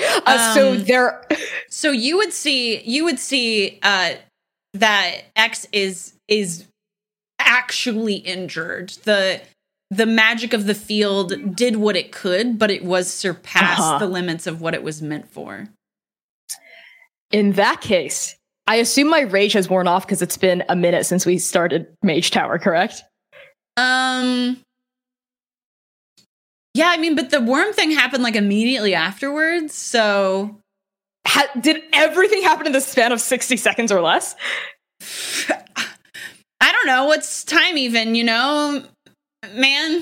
Basically, high or low? Low. You're still raging. Okay, that's fine. The adrenaline from the game straightened to be swallowed by a giant poo-poo pee-pee cervix. Really, it keeps the blood pumping. That was beautiful. Thank you, Vanna. Yeah, I think the rage had simmered down a little bit. So little like ghostly wisps of what seemed to be almost like steam or some kind of spiritual energy rolling off of Stag's pauldrons, like mist off the surface of a foggy river. And as like we just see her with her back turned, hunched over X. And then there's a moment where they just say, kind of quietly, but their voice rings out to address the rest of their allies. I need a medic over here. For 2 things. And the spiritual energy explodes off of her. And like we see that lion come off of her cape again as she draws that axe and tries to hit like the back tail end of the worm that's still there, which I assume is still within melee because it's just the stinger that broke off. Yep. So she's gonna recklessly attack and use her she's just going for damage. She's going for broke. So let's see what she gets. Oh, that fell off. It fell off again. Shoot. Okay, that wouldn't hit. That was a 15 for the first one. No That's dice. okay. I have another attack. No! Wait. The first one was actually a 17? Oh, okay, never mind. Neither her attacks hit. That sucks. I think Stag is just very distracted. yeah, maybe she's just really angry. So she's just like using her axe and just pummeling into this thing, trying to hack through its armor, but it's not working. But she's just like, her eyes are not seeing. It's like she's back in the hole. She's just not seeing anything except just anger. And she's just letting out a, you stupid worm thing! She's just like hammering that blade down, trying to find like the segmented places, and it's just glancing off with these bright, great sparks. Yeah, absolutely. Anything with your bonus action? I was gonna rage if my rage was down, but that's it. Double I can't rage. do anything else. Zero. Bring us home. All right. I'm just going to attack it with my Eldritch Blasts. Goody. Hopefully a good one. I shouldn't jinx it. That's rolled a hit, right?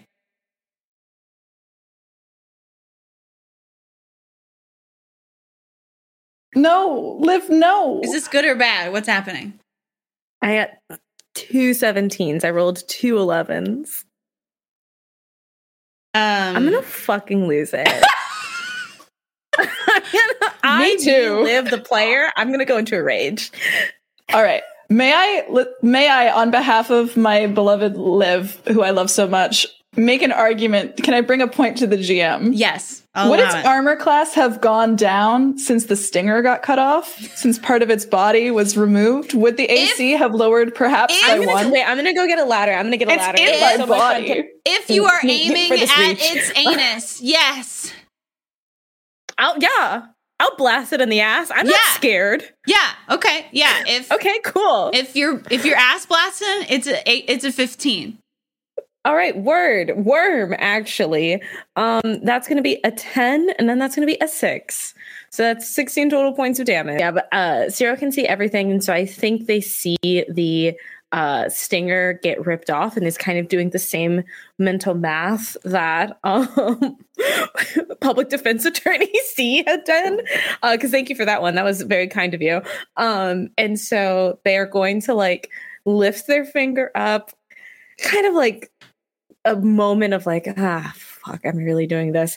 And then is then going to shoot off their Eldritch Blast, and these bright, again, starting very dark at the tip, and then, I shouldn't say tip at this moment, and then ombreing into like a very neon teal. 2 Eldritch Blast beams are going to arc around the field, go in wide, and then hit the worm in the ass. Can't even get it out. Yeah, I think.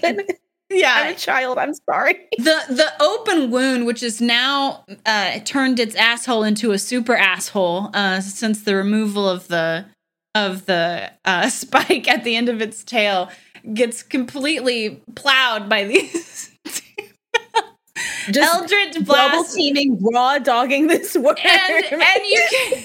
Not raw dogging. Hey, put exclamation point sponsors. Found out who were getting sponsored by for this episode. Look, you've heard of finger blasting. Now This get raw ready for dogging it. has been sponsored by. Let me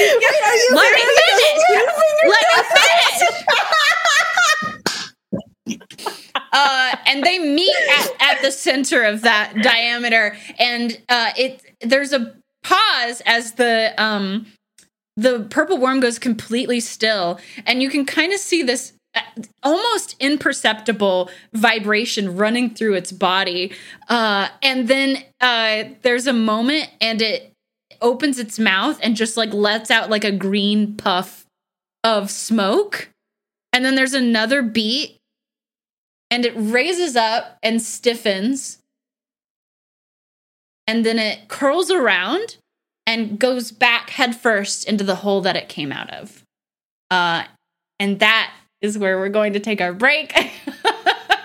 We'll see y'all back here in 10 minutes. I'm so sorry.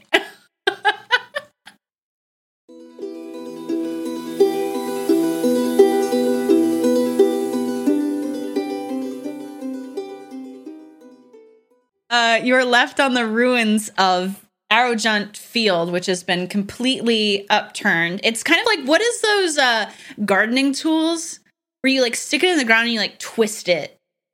And it like... Auger? Is that what it is? An auger? Is that it? I don't know what that word is. I don't know. what kind of tool I should let you finish the sentence? One of those twisty guys that make the earth go loose, you know? That's what the field looks like. I think an auger, but I'm not sure. Yeah. It sounds made up, but I agree. I agree that's the word. And everybody's fine except who's unconscious under the mage tower? Oh, Kadoris is still unconscious under the opponent's mage tower and almost nearly circumcised. And also we have a prone X that is unconscious and rapidly bleeding out from the spine that has stayed stuck in their shoulder throughout the tumult. What do y'all do? I would rush over to X now that this thing has died back into the ground, and look up. Should I pull it out? I could pull it out. I'm not good at. physical. I can heal them, but should I pull it out first, or I'm gonna pull it out? Yes. And Stag like sheaths their axe immediately as soon as this thing burrowed back into the earth of the stadium and is whirling back on the unconscious X. Get that thing out of their shoulder. I do it myself, but I don't want to cause more damage than is already happening. Yeah. And I'm gonna try and, as carefully as I can, pull out this stinger. I'm assuming I don't need to roll anything through that, right? No, I'm good. Yeah, maybe a strength. Oh no, I'm weak. Okay. Can I help? Yeah, it seems like Or you're Oh, that's fine. I rolled a nat 20. You're cheating. You're cheating. You're the one that's cheating. So in a surprise burst of strength, Baro just one-handed is able to rip this gigantic stinger out of X's shoulder, which causes just this huge jerk of X's limp body. Sorry. Okay. And I'm gonna place a hand over the wound, and in between, and we never actually make contact. Oh, yeah. No, go ahead. We never actually make contact, but right between my palm and the wound on X's shoulder, again, you see the sigil appear, and then Cure Wounds in Draconic, and then I'm gonna cast Cure Wound. And I think this one, you see all of Bari's features become more snake-like in this when they cast this spell. It's different to how they look. Like whenever they cast any other spell, they seem to look fine, but in this spell specifically seems to come from their serpentine nature. I'm gonna cast that second level, the TD8.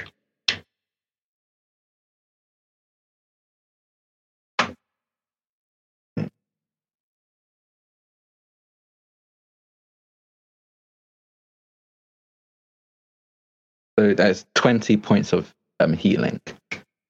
Yeah, so you're back up to 3 HP, right?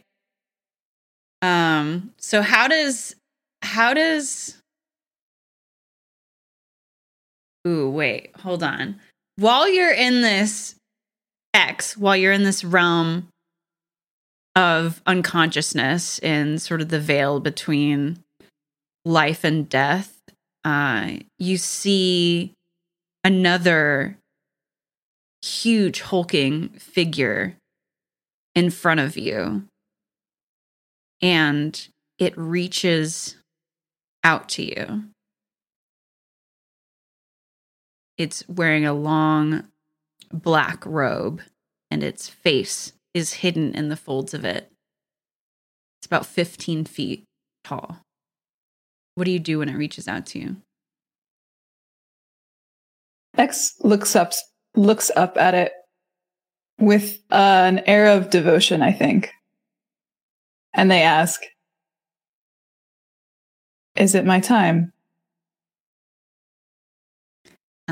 The figure doesn't say anything, but it looks like it's going to grab your wrist delicately, like sort of wrap its long spindly fingers around the bulk of your forearm gently.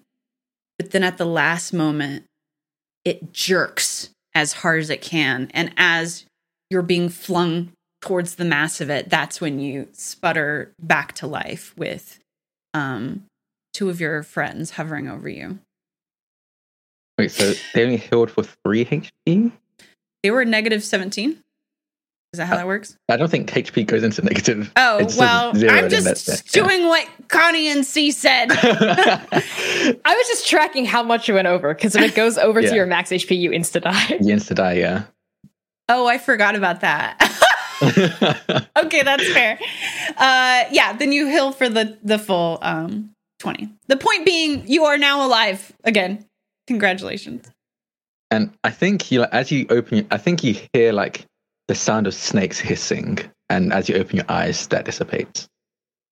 And X kind of like sits up immediately really fast, like they were on their way somewhere already, that their body just kind of catches up with them a second too late. Oh. And their eyes kind of flutter open, this like black sclera, this odd ring of white circling their iris, and they blink. Guess not. Guess. No? Oh, you didn't punch me this time. I guess that's an improvement. Oh. Yes. Did we win? What? Did we win the game? Yeah, but that was like 1,000 years ago. Oh, good. Should we play the second round now? X. X. No, the game is over. It ended when that worm thing burst out of the ground. Speaking of which, Zero, did you get a good read on that worm thing? I was just so focused on trying to beat the ever-living daylights out of it that I didn't even... I wasn't even thinking, I guess. I mean... Not me, Liv, the person, did not think of doing that in the moment. But like, Vanna, I study critters and creatures. Yeah. Like, I'm a Witherbloom student. Yeah. So what are you trying to ascertain, or Connie, what are you suggesting Zero should ascertain? Well, Stag knows that Ciro's a Witherbloom student and assumes Ciro has really good proficiency with creatures and nature. Yeah. So it's just sort of like, what is up with that big creature? Yeah, which was going to be what I was going to ask of, like, I'm assuming purple worms are not native to our floating campus, or our, I don't know if this campus floats, but like, no, it does not float. No. Well, I mean, we're all kind of floating, I suppose. Yeah, I mean, you know, when you think about it. it. Yeah, on this flat earth. I'm joking. I promise I'm joking. But yeah, no, I think Ciro's kind of like racking their mind for like, why would a purple worm appear here? Is that even possible? Roll history with advantage or nature, whichever you prefer. I will take nature with advantage. Okay. That's going to be an 18. Ooh, that's a good roll. Mm-hmm. So this is strange behavior for a purple worm because typically a purple worm does not repeat its pathing. So once it goes a direction, it does not go back again like you saw it do. And typically it just keeps moving forward, which is why so many like underdwelling peoples and creatures are able to just safely use the tunnels that they leave behind, because that's the safest place to be when a purple worm is around, is in their wake. And the other thing, this is kind of erroneous, but you think of it because that's how brains work. You recall that the paths of purple worms are also often mined, as in a sense, for jewels, because they're a bulk of their nutrition comes from dirt, but they can't process like hard gems and things like that, so they get passed through the body and are left in the tunnels behind. I don't know how relevant that is to anything, but yeah. I think like Ciro's kind of thinking about that. I think they'd like flutter down from the tower and like join the rest of the group. Just, it's odd. It's very, very odd that it went back. Purple worms don't circle back. They very much move forward in one direction only. So while, yes, we put up as good of a fight as we possibly can, a purple worm wouldn't get scared off. Huh. That's the weirdest thing. Besides initial attack, of course. Maybe it was intimidated by all of us kicking its ass, you know? Those 2 gum shots. Oh, good going, X. Thank you. Ciro's going to cut in immediately and just, well, I mean, you are one of the most intimidating people on campus, Stag. Any creature should run in fear. I don't know if I'd say that. I don't, but do go on if you Don't mind. I mean, and like Sarah's just gonna motion a hand. Speak for yourself. Honestly, though, I feel like during that fight, I didn't make too much headway. I was just so angry, I guess, hacking away at its carapace. But you say they don't usually retrace their steps. Could it be like, could something have sent it up so it just went back down the same way? I mean, purple worms don't really get tamed. Huh. Maybe something bigger was chasing it. There's not many things bigger than a purple worm. Except maybe a god beast. Ooh, I have a thing for this. Can I use my primeval awareness to expend a ranger spell slot to sense whether any aberrations, celestials, dragons, elementals, fey, fiends, or undead are present within a mile of me? A mile? Can you say the list slower? Yes. Aberrations, celestials, dragons, elementals, fey, fiends, or undead. I hope also maybe Faye is god going beasts? off because Zero's right next to you. And I think with that, you can't pinpoint location. So it's going off, but it could be Zero. It's Zero. It could, at least in part. Zero just starts glowing. Like, huh? What? Oh my God, you're very loud, glowing. Zero. What was that? Your presence is very loud. Mm. And X kind of like puts their face closer to the ground. As they're doing that, Zero just like very flippantly is just like, well, I mean, make a statement, walk into a room and make a statement. That's what people usually do. People don't usually just walk into a room and stay silent. Me and Bari just watching in silence, just kind of just silently watching the back and forth. It's a little odd. Nothing else pings though for a mile. So it has separate pings for things? I think so. I would be able to sense whether any of those things were present within a mile.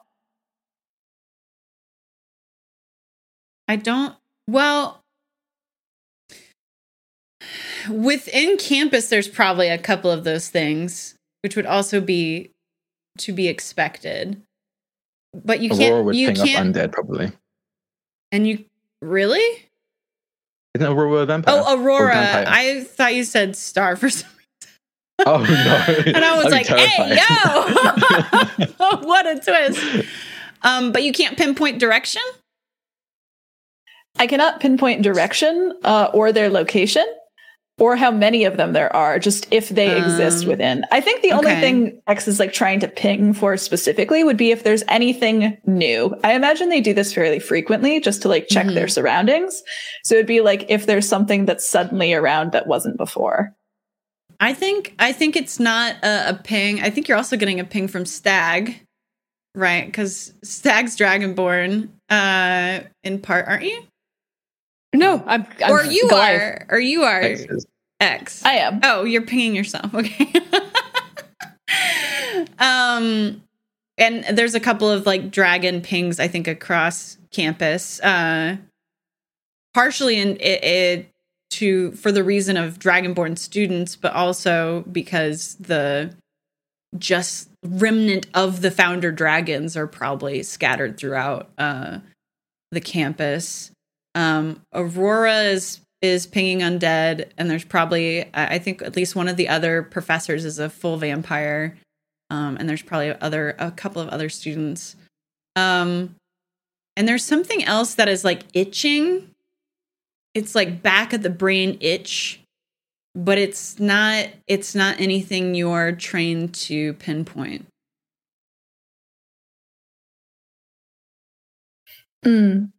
Yes, I think there's something else out there too. Yeah. Well, you know what? This is our campus, our home, our place of study, and this worm thing thinks it can just erupt into the middle of the field and take our well-deserved victory. I didn't even get to see the look on anyone's face when we won. Well, the rest of my afternoon is open. There's a big hole down there. I We should will probably talk to once a again professor. repeat, not that you need me to, but I will repeat that the worm did go back down the hole. Yeah, because it was scared of us. I mean, we might as well see, like, aren't any of you curious about what's down there? Come on. Probably gems. There's probably gems. Yes, I would love to talk to Professor Lashille and see if we can get some people down there to collect the gems, because some of them could be very useful.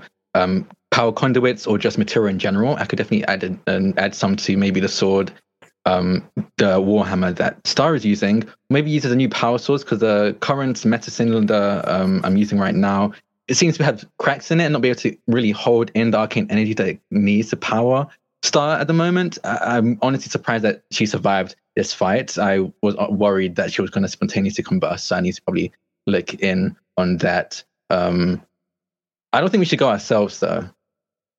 Well, no, I think I suppose some backup. We should go and not tell any other students, because I bet the soil that is left in the wake of a purple worm is extremely good fertilizer. And don't you want to get the best stones before anybody else does? I mean, I've changed my mind completely about this plan. I've changed my mind entirely. We should go now. So now you're coming around. So very fittingly, with y'all's passive perception, you see out of the corner of your eye, there's still people milling around, and a lot of people have run off, but a lot of people are still kind of sticking around and trying to get. It's like like a car crash or something like that. People are kind of drawn to it. But you see Rosie running from off field, because at some point she vacated the tower that she was on, apparently, and went somewhere and has come back. And she's running. She's just a little gnome that is similarly dressed to Baru, actually, like very sort of like tiny steampunk baby, and is running back to the field with alarming speed. She should not be able to go that fast. And then paces and paces behind her is Professor Loshiel, who is one of the primary professors for Lorehold. And they are walking. They're not in any hurry whatsoever. And she's also followed by a small menagerie of mechanical beings that are trotting and wobbling and wriggling beside her and heading in the direction of the field. You see Bard's waving ecstatically. Friends, the only glory lost is glory not seized. So I'm with I'm with Zero here. I do think, we were the ones that beat that thing back into the earth, which was a blast, by the way. Casualties aside, I think we'd be remiss if we relinquished our dibs. It's true. First come, first serve. I'm also just going to mention that Aurora and Kataros are still unconscious. Jaysha. Yeah, Aurora's floating, so Aurora's I'm gonna lower Aurora down. Okay. Because I had them levitating with my levitate spell, so they just gently pull back to the ground. Okay, I think when you put them down, Gavin comes up and places a firm hand on Aurora's shoulder, and she disappears, which is maybe a little startling in the current context, but in the context of the field still being powered, she's gone back to like respawn at the tower. And then behind you, you also see Seven Hearts crouch down by Kadoris and shake his head at something, and then, just give him a little pat on the ankle, and also Kadoris disappears. Perfect. X is kind of like thumbing. I think there's a hole in their shirt, and underneath you could see like the red scaled skin. And there's also like at the top of their shoulder what seems to be like a scar, just a tiny one that kind of disappears into the rest of their clothes where it's not as torn. And they're just kind of like playing with the fringed edge of their cut open shirt. They're at like half health, so they look rather raggedy still. But they look up and they go, "Yes, I'd like to go."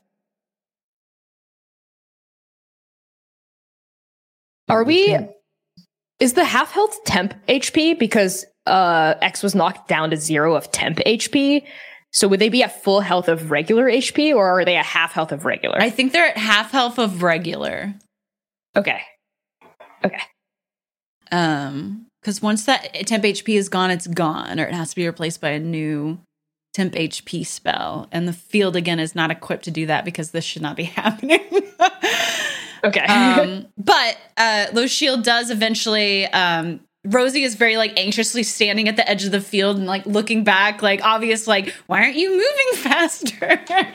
But Lucille eventually does come up, and you see her do some somatic movements with her hands, and Lucille is a Loxodon, so she's a large bipedal elephant person, and she does a couple somatic things with her hands, and the shield wasn't visible before, but there is like an effervescence that kind of pulses through it before it disengages. And then she walks out onto the field, not to you all, but, you know, she's walking up to the hole to inspect it. So she's nearby, and she starts looking into it and going, kind of mumbling to herself and tisking and giving a couple of orders to the small robots that she's brought along, constructs. Professor! Hey, good to see you. Were you ever in Lorehold? I am a Lorehold student. Okay, perfect. Sorry. And Lorehold. And the shield turns and goes, young Mystagog, hello. I trust you all are well. Her eyes linger on X. We could appreciate a little bit of a top off here. And Stag throws out an arm and actually like drapes it across your shoulders, X, to indicate you. Oh, yes, no problem at all. And she gestures to one of the small bots, one of the small constructs. And it's kind of like I want to say spider, but it's not scary. It's kind of cute. And it just has a lot of legs. And it skitters across the ground and then up onto your shoulder. And then it starts doing sort of like a weaving across the place where you were punctured. And when it finishes there, it also stitches up the hole in your clothes. And then it kind of pauses there for a second and then taps you twice on the shoulder and then skitters down and runs away, and you're full HP now. Now, I have not seen a hole this big since the dig that we did in the desert. Was that 5 years ago? She's talking out loud, mostly to herself, but... Baru has scooped up one of the constructs that, like, follow the show around, and it's kind of, like, messing around with it, being like, how you doing, buddy? How's the new ball jointing for your leg? And like just checking the bits and pieces of the construct. What is that construct's function? I think it's kind of like I assume Rose probably gave at least a very much a basic lowdown of what was going on to the show. So maybe it's like a little droid that's made for moving rubble, just in case they thought for whatever reason they would need to do that. Mm-hmm. It's kind of like a very kind of short, stout bot with like very powerful but tiny robot made for pushing around rubble. So you kind of see like the heft in, like you see Barry struggle to pick it up, but manage to anyway. And is honestly messing, like holding it up like a baby, kind of like putting in his arms, like holding it up, and checking its joints and stuff as they walk over to the shore, and just says, it looked like it was a purple worm, and as he says that, he looks to Ciro for confirmation because he's not sure. Like, a purple worm. I'm going to make the executive decision that Ciro has, while you all were talking, Ciro has like zipped over and is flying, like hovering, not in the hole, but very much like hovering above it. And it's already like gathering up, takes their gloves off and is gathering up dirt, is like fully like sniffing it. I don't think you all get to see Ciro in their work mode, but it is a little reminiscent of, oh my God, what was her name? The turtle. Valmora? Val? It's a little reminiscent of that, of just like very much into this dirt and trying to figure out like the dirt, and looks up. Yes, it was a purple worm, indeed. I would come away from there.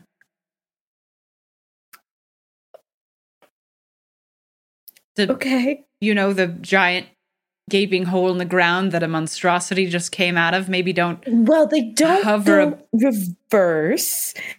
And so where did it go then? It went back down. I don't think it'll turn around. There's no room. It need only make a new tunnel for it to turn around. Professor, we were actually talking because this worm did disrupt our play, and we think maybe something else is going on here. Well, my afternoon is clear if it needs to be. We were thinking maybe we could delve in and take care of this for Strix. I just wanted to take some of the gems and use it for further constructs. Some emeralds. We don't know if there's gems would. down there, Baru. Like, don't make assumptions. Wait, why are we going then? I'm for going. Research purposes. Have you ever researched a huge giant purple worm? I don't really care for them. No, I don't I could just go recall to Lucille's workshop. your graduate thesis being on such a project, young Mr. Gog. Well, you know, my graduate thesis is about glorious battles of yore, and what better place to get hands-on experience than to participate in a glorious battle of not yore. You know, most people would utilize the library. Well, most people aren't me, Professor. I flash a winning smile. Do you want to give me a... Oh, Jesus. I actually, wait, before this, Cyril is going to zip over and just, Cyril Lily Twill Witherbloom. So my thesis is actually on, and starts explaining, I think in detail, like overwhelming detail, the intricacies of Cyril's plant-based research and why this soil is so important. And I mean, truly over-explaining to what is essentially a history professor. And then follows it up at the very end with, and since Stag and I are such good friends, they volunteered to be my escort in this endeavor. And we're taking the rest of our roommates too. Sample collecting. I think, so one of you needs to roll, and whoever rolls will get advantage, since you're both sort of trying Our to... warlock, please. Lay Our on the charm. charisma-based caster, please. I can roll. Deception, or it's not deception, it's persuasion. Yeah, I'm telling the truth. Yeah, it's up to you. It is my. You tell me if you're lying. I don't know. I'll believe anything. No. Oh, fuck yeah. That's a 21. A 21. You say this, and Lochiel is considering you, and then looks back at Baru and over at X. I will authorize this field trip if you take care of filling the hole. With dirt? With what? I don't care. Restore the field to a working condition. But I was going to have to do it, and I don't want to. So. That is understandable. Truly work beneath you. As all work should be. I do not live to work. I work to live. We do not dream of labor. Exactly. Here. Even the Stag is so clear she has no idea what any of that means. Like, labor justice means nothing to her. So, you can do what you want. I'll sign off if you want to go in the wormhole. But when you're done, you have to fix Aerojaunt. Understood. I think we can do that quite easily. Believe me, Professor, filling holes is... She... There's a pause, and she just smiles again. A specialty of mine. Young Mystagog, I do not need to know of your extracurricular activities. I'm just kidding, Professor. I'm just kidding. Sarah just laughs, so the joke is still funny.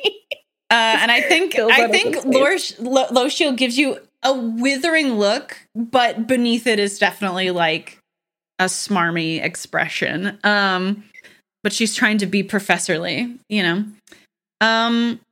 She turns to Baru and goes, "Are you joining this expedition?" I guess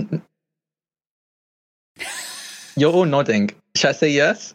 I mean, if there are precious gems down there, I think they'll be very useful, like I said, for power conduits. But if there are none, I guess I'll just stay up top side. Operation. So there are gems. I'm so lost. I mean, Baru's coming with. Okay.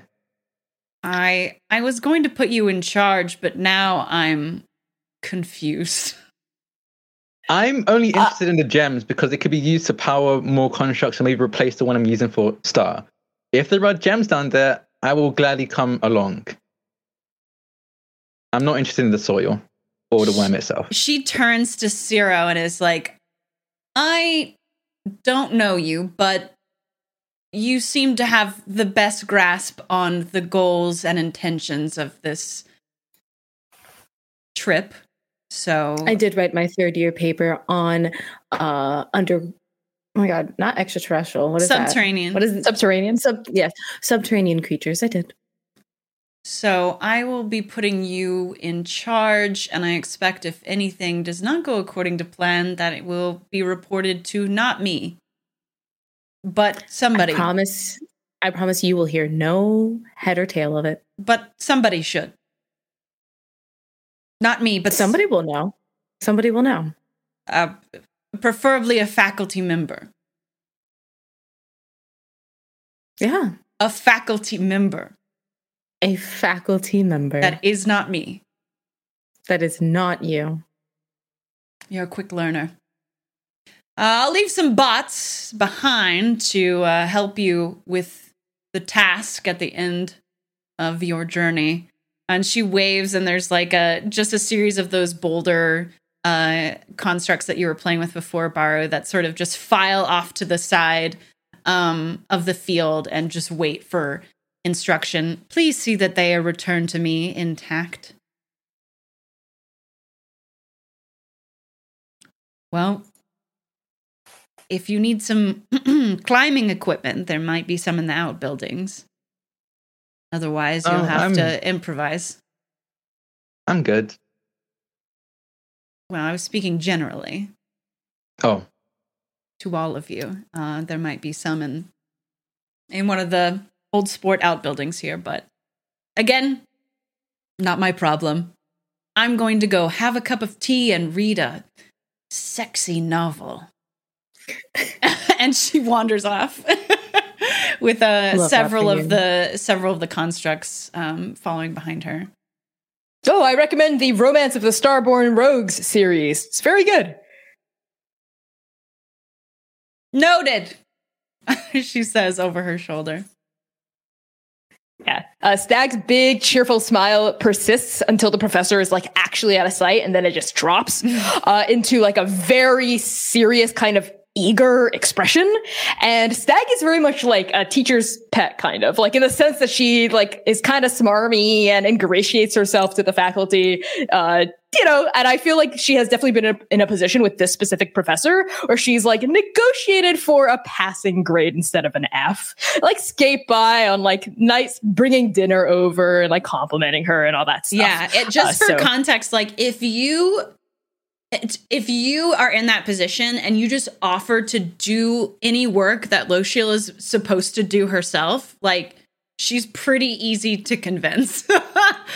Like she just wants to do as little work for as much reward as possible. So she's pretty easily swayed by those sorts of things. really think Baru has that relationship with her as well. He probably works on some of the constructs in her stead, or Right. I know that She Professor does Shaw repairs often or yeah. Yeah. Like if I'm reading it right, she often doesn't even come to the actual like classes. She has a construct group that displays her she's one of the faces. teachers that puts on like a movie. Yeah. So like every so often you definitely have like Bari at the front of the class fixing the contract that's projecting Shaw's face. Yeah. Or just running the class. You're just a TA. Yeah. Absolutely. So y'all have been left. A lot of the other teammates are scattered. The other team has picked up their teammates from the respawn at the opposite mage tower, but they still look like they're taking them off somewhere, maybe to double check that they're okay at the infirmary, and they're wandering off. I think Xanther gives y'all, who is still there because he was very genuinely worried about all of you that entire time, kind of stands on the sidelines and nervously watches you for a bit and then goes to move forward to you and then thinks better of it and decides to mind his business and go away. But he did show genuine concern for you. And Grayson disappeared at some point. You don't know when. And most of the audience has dispersed, especially once Low Shields showed up and took down the field because they were like, oh, faculty's here. Like, it's resolved. So you are left to your own devices. What do you do? Are you all ready? Oh, you know me, Zero. Always ready. Cyril is going to zip off and start bringing over climbing equipment for us. Okay, so there's two outbuildings. There's one to the southwest of the field, and there's one to the southeast of the field. Which one do you check? Whichever one's closest, I guess. They're pretty equidistant because you're at the center of the field, and they're both on one side of. That's fair. Southwest. Southwest. Okay, yeah, you go in there. Give me an investigation check. Okay. That is a 16. A 16. You it's pretty dusty in there. Again, this is a outdated building and field, so it's not seeing like current use.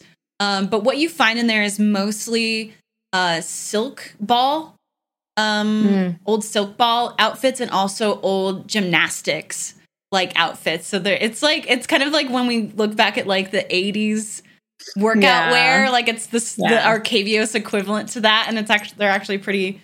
Maybe you have a wee chuckle at what you find there, and then also at the bottom of one of those trunks, you find a cloak of displacement. Oh, okay. I'll pocket that. Yeah, so it's, I guess in the moment you don't know what it is, but you do feel a magical energy coming from this object, and then above game, what it is a cloak of displacement. So, but you don't see any climbing gear. Okay, well, I'll pocket that, and then I guess I'll go check the other storage space. Is anyone else doing anything while Ciro is rummaging around in the southwest outbuilding?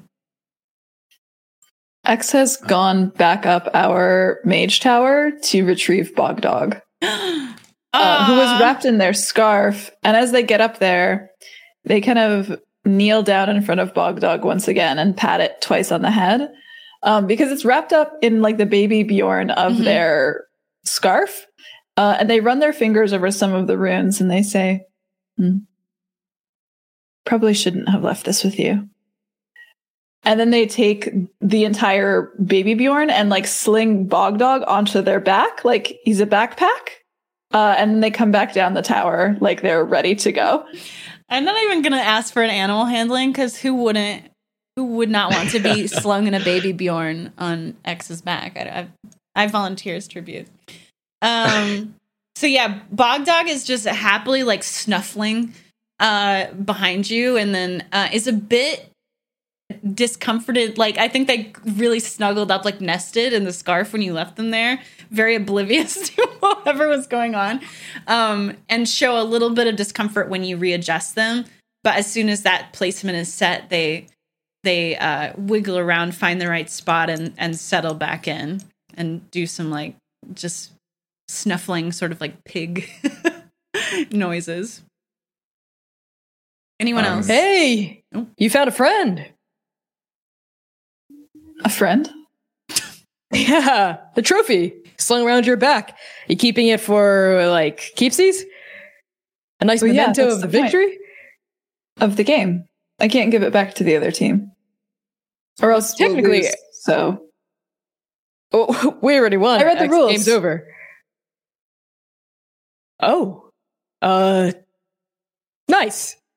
But I'm pretty sure that thing is someone's pet. But hey, if they don't know it's gone, who's gonna miss it? And they shouldn't have made it a trophy then. That is fair. Shouldn't dangle something as a prize if you don't want someone else to come looking for it. Baru says, well, maybe they were lied to and their pet was stolen and it wasn't their choice to be a prize. As you see them working, like they're opening up the chest cavity of Star to check on the cylinder powering it. Maybe they thought that it was going to be part of the team instead of a thing that the other team has to steal from the tower, dehumanizing it and making a mockery of their work. Don't worry, Bar. I would have never let anyone take a Star 13. Well, I didn't want Star 13 to be in that position in the first place.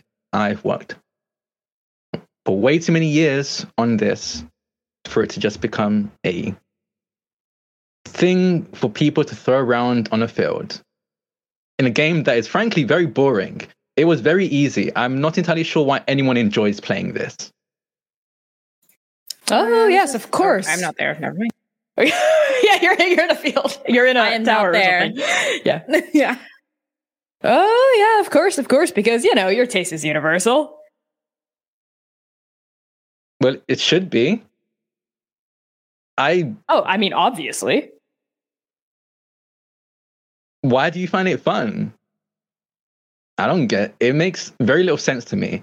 You hit each other with weapons until they drop the item that is probably precious to somebody on the team. And you just keep doing that? Oh, well, the answer is pretty easy. Baru, I'm surprised you can't see it. It's because it's fun to win. I don't get it. Is that something you're familiar with? Winning? I don't really participate in competitions. So no, I don't really seek it. Yeah, well, stick around me, stick around this hole, stick around Zero, and maybe you'll get a taste for it. Maybe Star will too. You keep talking about Star like they're a living being. But they're kind of humanoid-ish. Yes, I shape them that way, but there's no living in it.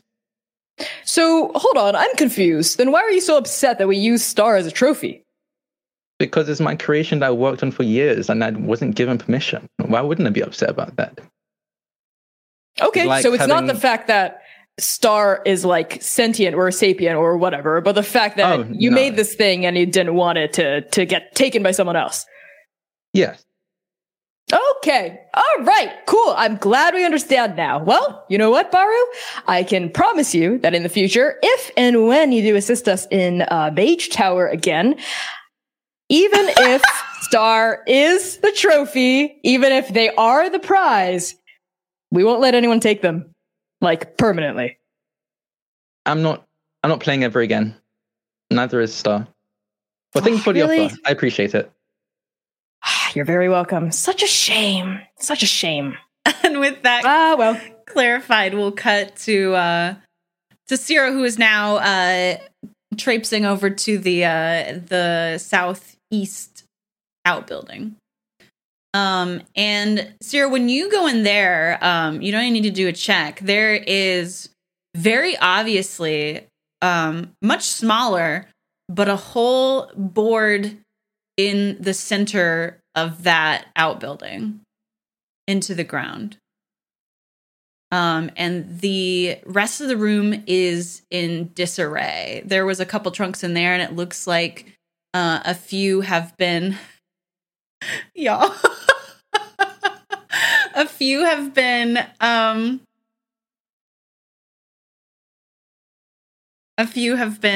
turned out.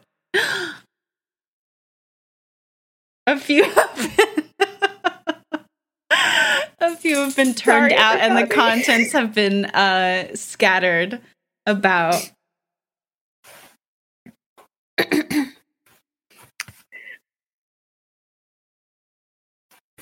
Sorry. Maybe X, you have followed Zero into that second outbuilding, and you see this. I would say so, yeah. You say this. Yeah, you see yeah, the same scene with the smaller hole, but similarly bored, and then the room in disarray, which it is an older building, and things get carelessly put aside, but it's more as if a great rummaging has occurred recently.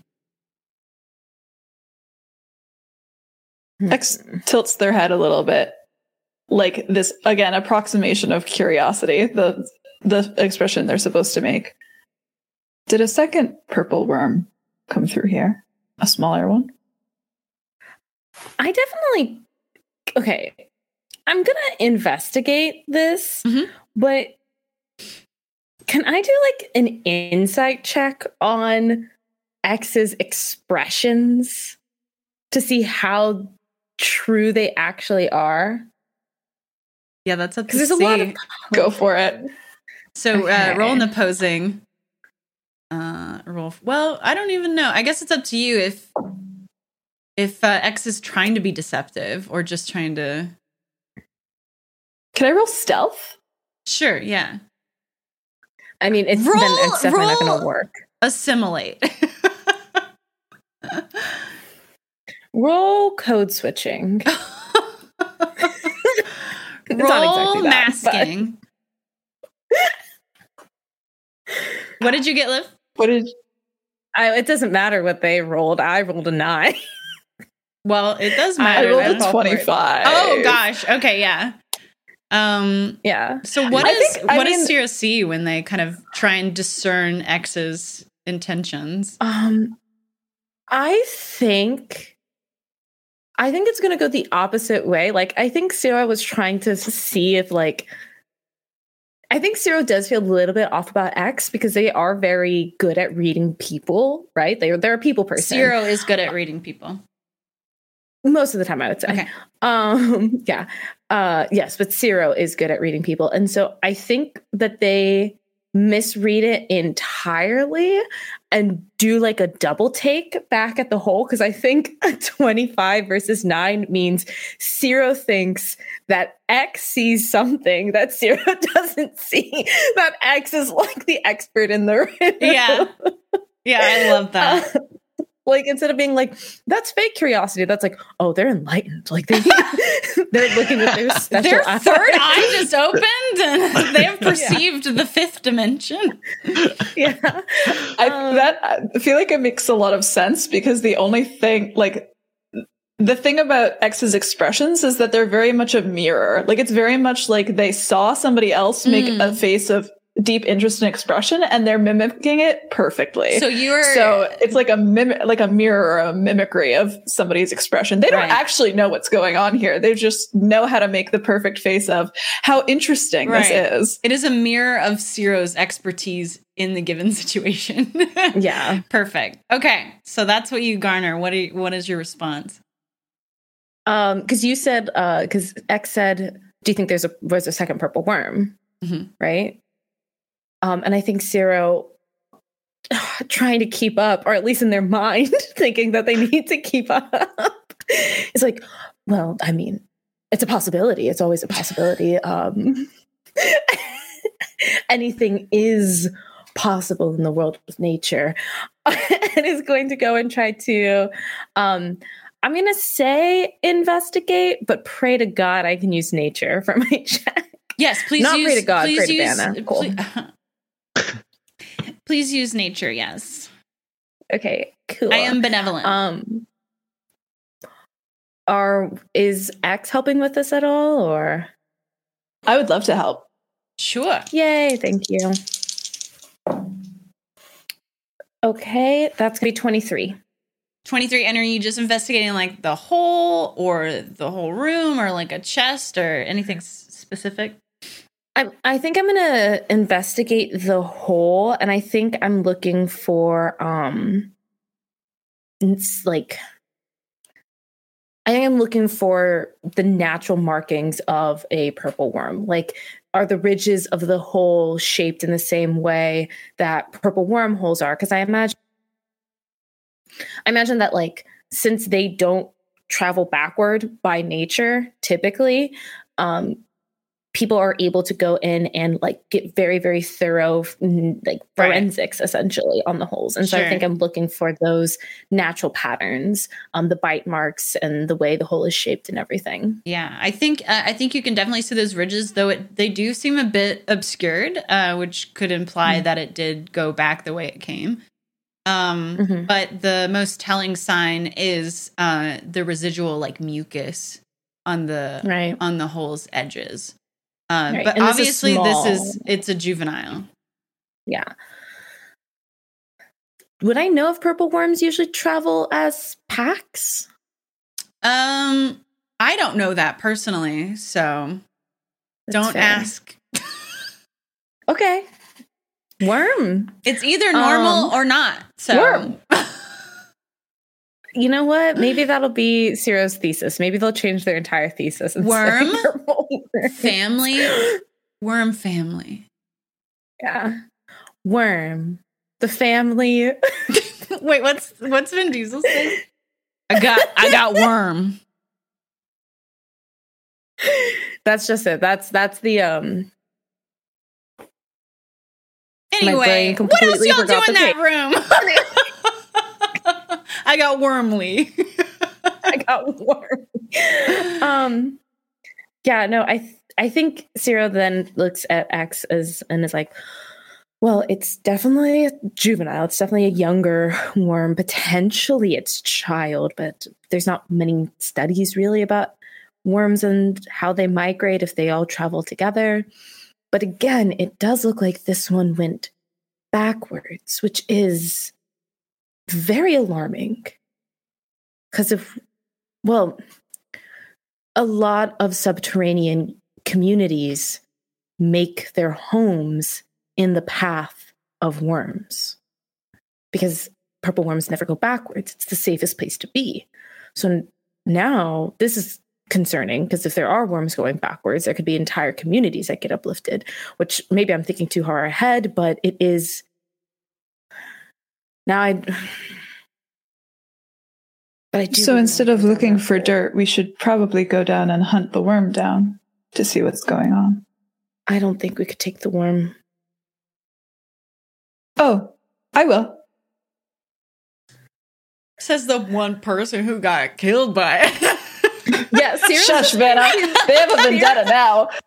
Ciro just looks at the gaping hole, the like hole in your uniform. Well, the construct did fix that, but you can look at where it were at. Where it worm at? Where worm at? And I think Ciro's just gonna like tap it very just like just right. You can. Sure you can. And just with passive perception too, since everything has been forcibly removed from the trunks and crates in here, you can see that lying around is mage tower equipment. Again, outdated from a different time. The dust is kicked up in here. So a lot of it's in the air and refracting the light in a hazy way. And you can also see like equipment from the climbing club, and what's another sport? Something else. Football. Tennis racket. Why did I wanted to keep saying football? I just wanted to say football. I want to say canonically, the sport with the little tiny rackets and the little Badminton? Yeah, badminton exists in Arcavius. It's canon now. Yay. And some badminton nets have been kind of strewn aside. So it looks like this worm came out, did a whole bunch of stuff, and then went back down. I'm just saying you don't have to look for the equipment you were looking for. It is. Oh, okay, cool. But you know, glean whatever you like from what I've said. I think that's what Ciro is taking away and filing in the back of their mind. Which, again, concerning. I keep saying people's real names. Bar and Stag, are y'all doing anything while the two of them are in the outbuilding? Has the temp HP worn off yet? Because the professor dismissed the shield. Mm-hmm. Okay, so I'm at full of normal health. Mm-hmm. Okay, cool. Sounds good. Then in that case, Stag is starting to prep the circumference of the hole for us to descend into. She has some rope. So I think she's just gonna she's taken rope out of her pack and has leashed, tied one end of it onto a protruding rock and has dropped the rest of the 50 feet down into the hole. I didn't tell you how deep the hole was. The rope is. Well, either way, she's dropping 50 feet of. Yeah. 50 feet, that's child's play. I figure, but yeah. Cool. So you're just sort of prepping the area. Baru, are you doing anything? This is all just flavor, but Baru has Star is sat down so they're more close to Baru's level, and they've removed the chest plate, and they reach for the earring, and as they put, again, like I mentioned last episode, it looks like it's connected, so when they move the head, it swings if it is connected, but it seems to just levitate where the ear is. And they pull it away, and as they twirl in their fingers, you see a iridescent glow go across it as it extends in length, and it becomes a pair of blacksmith tongs. And they reach into the chest of Star, and you see it clasp around this glowing cylinder, kind of glowing gold with a steel, a black steel base. And they pull it out, and you can see there's a small crack going through the side of it, as they just kind of mutter to themselves damn it, it's not holding. Okay. And they set it down, and they just kind of sit there casting mending to reseal this crack in the magical cylinder that powers Star. Not Baru literally having a fucking bomb staying in their room every single night. That's wild. They're just kind of right under their breath, maybe we need to use more solid glass now that I've introduced the arcane transceiver. Oh, remember, and then they pull out the onyx black sending stone, but it's a voice recorder, and say, "Reminder: thank X for getting the arcane transceiver. It's been working well. Just remember to say thank you, and ask them what their favorite food is." Okay. And then puts it back to their pouch as they start mending this cylinder. Perfect. And I assume y'all... Stag? Oh, go ahead. Yeah. Stag is eyeing you as she's wrapping the rope around the rock and throwing it down. From the corner of her eye, she's not turning fully to stare at you. But especially as you pull that sending stone and talk about X, that stare gets a little bit more direct as she's just kind of cocking her head one side at you. She doesn't say anything though. And I don't know if you pick up on this or if you're even paying attention to her at all. But there's something in Stag's eyes when you bring up X's name that hardens. And then Stag just sort of straddles the edge of the hole, places her feet shoulder width and looks down into it. How far down can I see? What kind of visions do you have? I think I have dark vision. And how far does that go? Actually, no, I just have normal. I don't have dark vision. I just have normal sight, I think. Which is, 30 feet in darkness, or? Oh, in darkness, it's just you don't see in darkness with normal sight. Oh. Well, then from the light, you can probably see what you gauge to be 30 feet before it starts getting... It just like keeps going down. Okay. Then in that case, Stag pulls out a torch from her pack and strikes it open with like a tinderbox and drops it down. Yeah, you watch it fall and fall. It's getting smaller and smaller. And it splatters eventually. But it's like a tiny pinprick in an otherwise black void. About how many feet does it seem to be? Like if I'm counting how long it takes to go down. I think Stag actually has decent survival skills. Yeah. Like in real life, how can you measure that from time? I don't know how to do that. God, I don't know. S equals U plus AT. So no, that's not what I meant. I meant like per second. No? Don't do that. No, I meant like if it falls for 5 seconds, it's fallen this far. Yeah, that's what I mean. You find the acceleration of gravity on the planet, the time it takes to fall, and the starting. I'll start talking. That's too hard. It's too hard. It's daily reminder. Stress panting. Somebody stress panting in humanities major. There's only one math gay in this group. Let's track.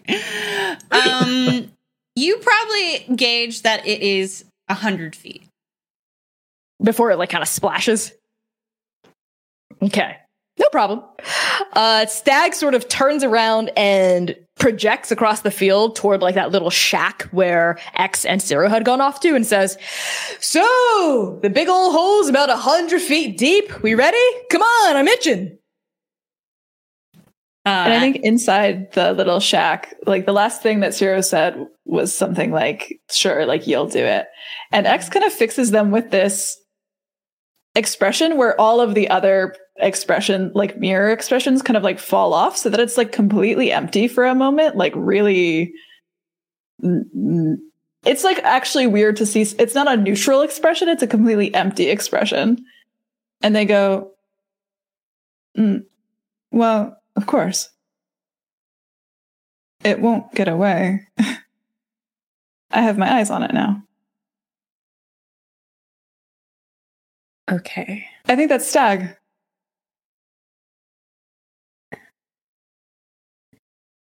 You know what? Yeah, Stag. I'm gonna gather up the stuff we need and go. Perfect. And all of you reconvene around the hole, and you're all standing before it and taking a brief moment of just sort of focusing before you start this spelunking venture. But we as the viewers, the camera pulls down into the darkness and goes into a pitch black. But there's something about the way we are moving through the space that we can tell. Is it the subtle like wind coming past us, or the sound that is coming from beneath or around, or is it the talking from above? It's getting farther away. And that goes on for a while before we hear one singular echoing laugh.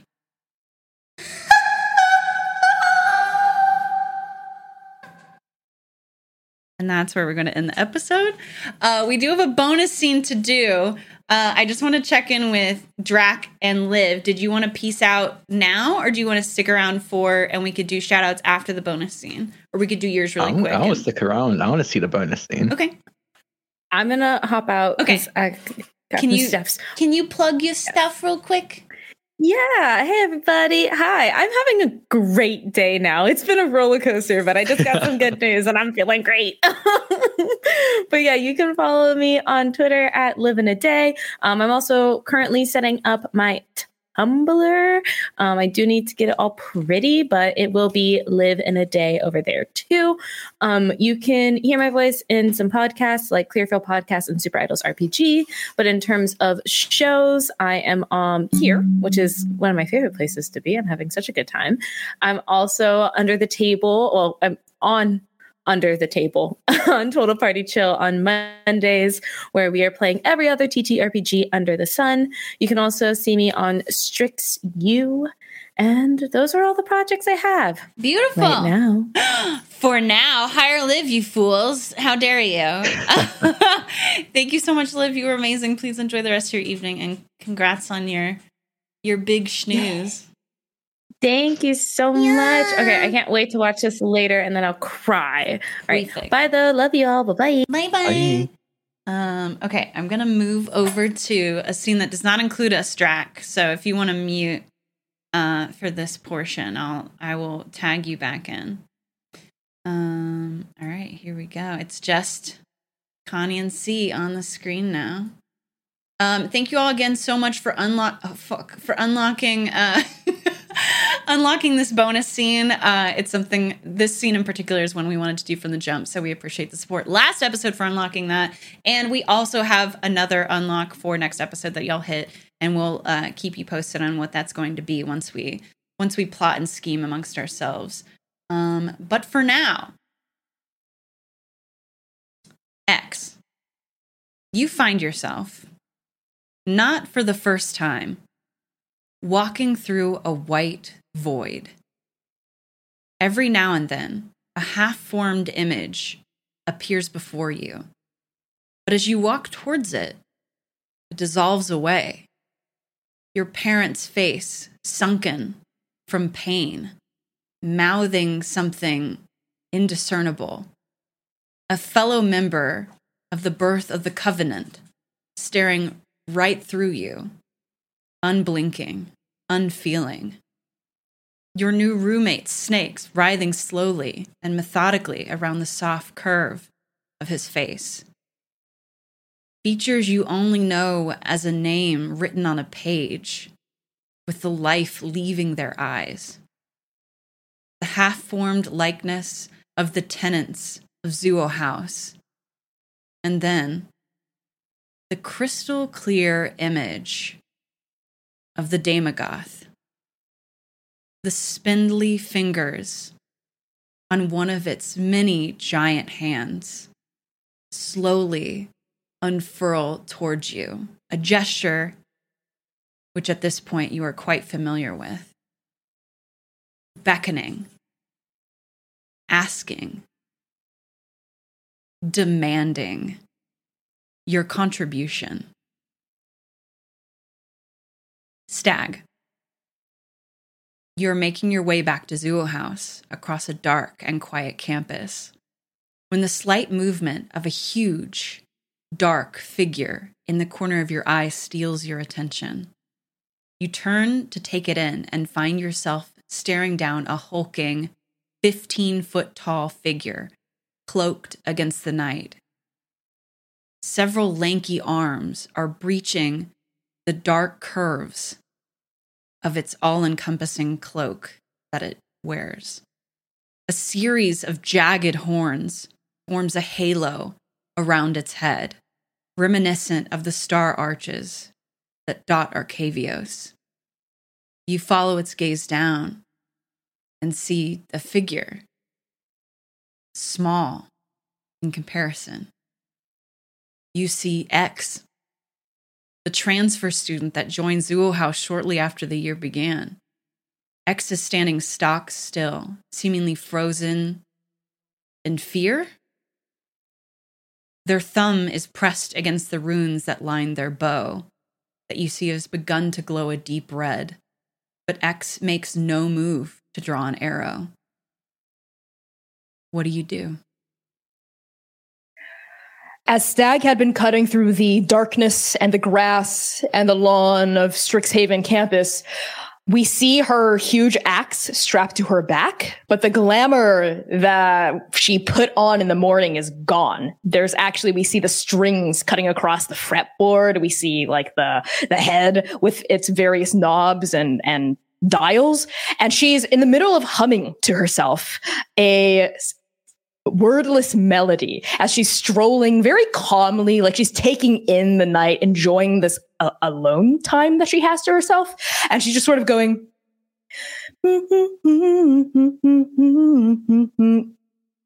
and she freezes when she sees that huge, like towering, multi-limbed devil-horned, haloed mass, and her eyes widen and flick down and catch X, who's just frozen in place in fear. What is that? Shock? Staring up at this thing. And immediately, Stag's heart begins to pound. I think there's one thing among many other tenants that their father had drilled into them as a soldier, as a warrior, as a conquering paladin, a fighter, which is to be able to size up a foe in one look. And looking at this thing, Stag knows that if she fights it, she will die. I think it's just like instinct. There's like a gut feeling in the pit of her stomach that is telling her that. And the other tenet that her fathers had drilled into her since birth is glory before all. So her arm automatically goes toward that axe and she draws it and she says in like a single cry, "Hey, you, run!" And X with doesn't that, move. yeah, we'll cut to inside of X's dreamwalk. This image is familiar. How do you engage with this figure? I recite prayer, of course. Anguish and suffering I plea, hear thy name call, grief I call, devour me and my offering, let there be clarity and guidance amongst the bones, the bones, the bones. And they tithe. They give. And what does that look like? The little halo that circles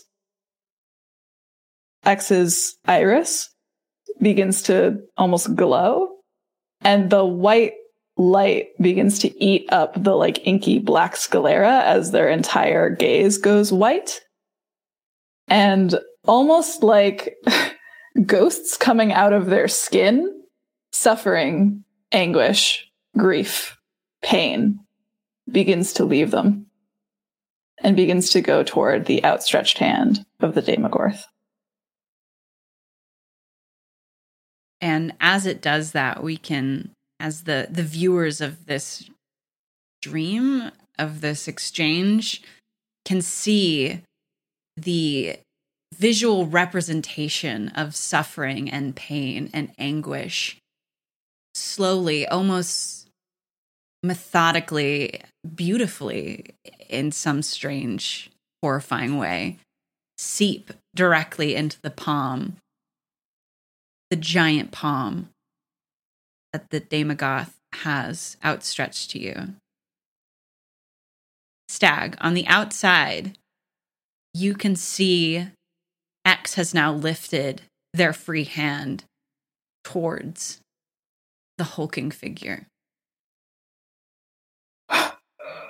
There's a moment as Stag is frozen there, and every piece of training that they'd ever received in their life from their fathers flashes across their mind's eye, and they all sort of funnel down to this like one, I think, line from one of their dads that says something to the extent of like, "You are trained, but you're not tested," which is true. Even though Stag in her 20-some years of age has honed every muscle, every instinct, every impulse like the edge of a razor's blade, she's never actually fought a real fight. One where actual lives were on the line, only demonstrations, only trainings, grueling, yes, bitter and difficult, yes, but never real stakes.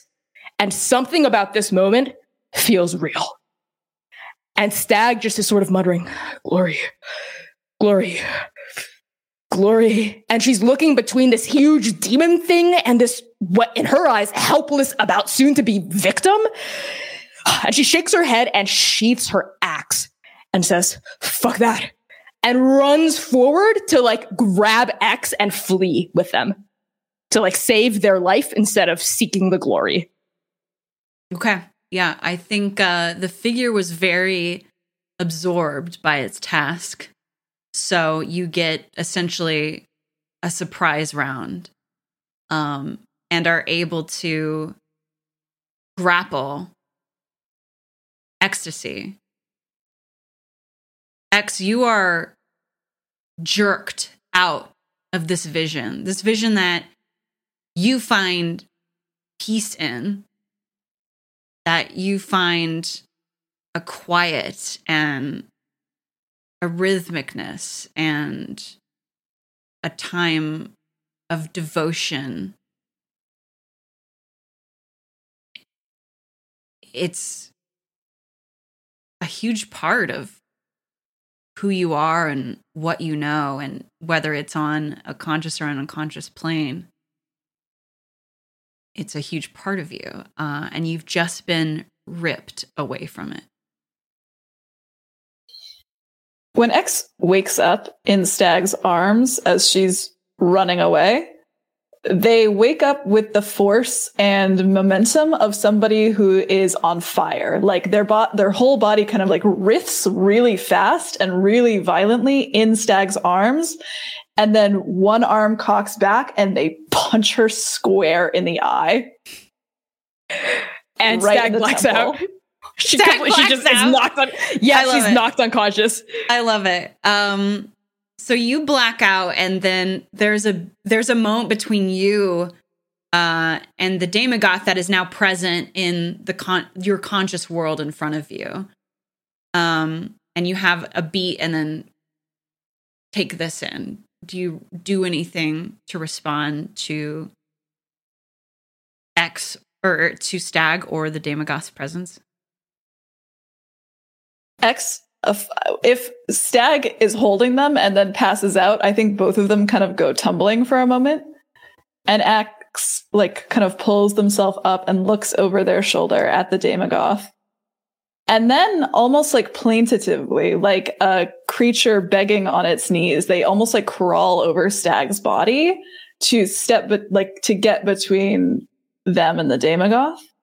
And they look up at it, like kind of from this position on the ground on their knees, and they go, "I'll be back. Just wait, please. I can't do it now." And it doesn't say anything, but there is this sort of like whispering through a dark wood on a full moon sensation and sound. And it does turn its hand over and bring one of its long, huge fingers closer to one of Stag's limp legs. I cannot. She does not suffer enough for you yet. Allow me to harvest for you. It turns its head, and the lights that magically light the central campus for the first time reveal the jagged edges of its face. And you can see 3 of its 6 eyes and the sucking lipless hole that is its mouth and the barbed edges of its chin as it turns, cocking its head to regard you. The halo of horns around its head pulses, not visibly, not discernible to anybody but you. But you feel that pulse like a sharp shooting pain through your nerves. And there's a couple I'm a more cultivator. Mm-hmm. I'm a cultivator. Please allow me to serve as I should.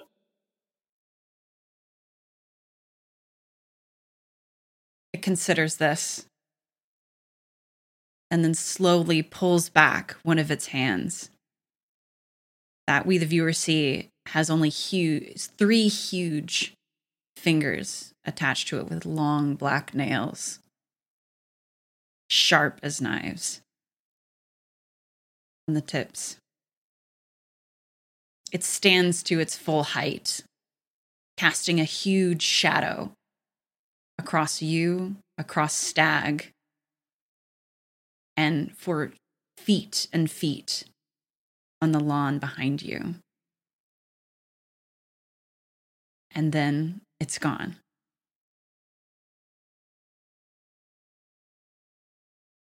Stag. And I think... Oh, go ahead. No, go ahead. Stag, I think you come to your senses.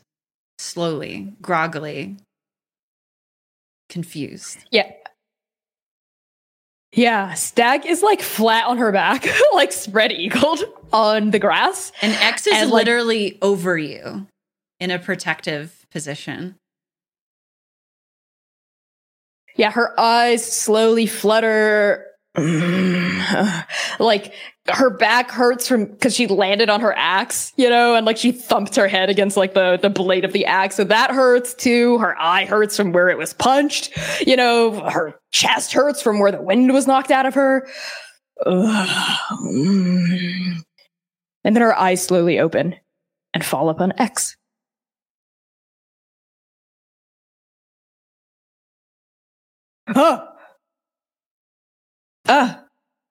X doesn't sound surprised when they say it. They just make the noise.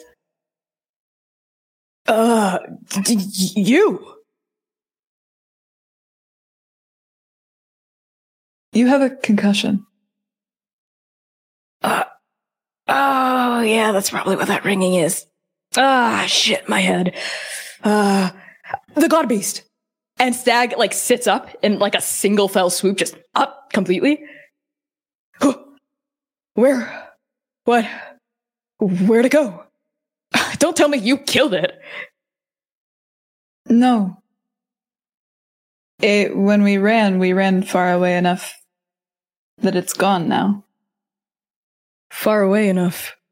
And Stag looks and sees like the 10 feet that she had like traveled across the lawn. I think you scared it. Really? Is it convincing? You're not? You know what? You're pretty. So Stag looks at you when you say that, and there's like a moment where you wonder if she's going to question this obvious bullshit that you're selling her, and then a big smile cracks across her face, and she goes, "Yeah, I do have a penchant for doing that, don't I?" Well, good. Oh my God, I thought that was it. I thought you were gonna get like swallowed up or eaten or torn apart or something. I'm glad it left. Hey, are you okay? Yeah. I'm sorry, I have a sleepwalking problem. That's what that was. I was wondering if it like rooted you to the ground or something, or if you were just too scared. I was asleep. Sleepwalking. Well, usually it's not too dangerous to sleepwalk on Strix campus. I've never seen a god beast that close to campus before. Gosh, we should probably report this, huh? But it's so late. Wait, I think I know you. You're, what's your name? You're that new transfer student, right? Ecstasy. Ecstasy. That's right. I remember reading that in the brochures, the programs. I thought to myself, that's a pretty name. You're Mystagogue. Yeah, that's me. Thank you for picking me up. And I'm sorry for punching you in the face and giving you a concussion. You're welcome, and you are forgiven. I mean, I guess you must have woken up. I must have jolted you out of like deep REM sleep or whatever they call it, and pow. Honestly, I probably kind of deserved it. And X's expression kind of changes, and like this funny little expression comes over their face as they hadn't been moving at all, just kind of staring at you. And then they like twist their head a little bit.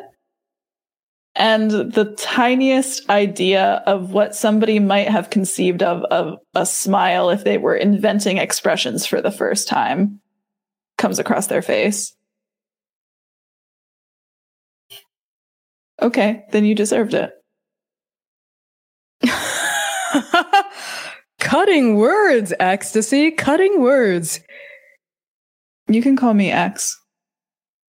X. Like, marks the spot? Like, cross my heart, hope to die? Cross your heart, hope to die. You know, you're kind of weird. So are you. Me? Yeah. Weird? Were you also sleepwalking?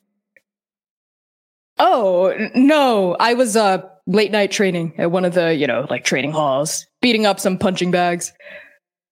On your guitar? And they gestured to your axe, which still has its strings out. My who, what now? And Stag very quickly reaches behind and snaps her fingers, and the glamour falls back down again, and it resembles a normal axe again. Oh, I wasn't. That was a, funny story. A prank someone played on me. Like a freshman year undergrad hazing. I brought my ancestral. Lying? Huh? Why are you lying? I'm not. I'm not lying. It was a prank, and I can't. You're lying. Why? There's a pause as Stag is just sat upright in the grass under like the 3 a.m. light of the sky above us, and I assume we're completely alone. And Stag is just like. Looking left and right, and then back at you. And that big, bright, ebullient smile sobers. Instead of like the bright light of the sun, it kind of becomes the melancholy, somber illumination of a moon. And her next words, even though she's still smiling, sound very, very sad indeed. Because I'm not a music student. And I think that's where we leave it. There's a moment where X, you are considering these words that out of context don't necessarily mean much, but to Stag, they mean everything. And then the camera position changes and it goes up and up and up until it rests at 15 feet above the two of you. And then it swivels and starts moving away into the darkness.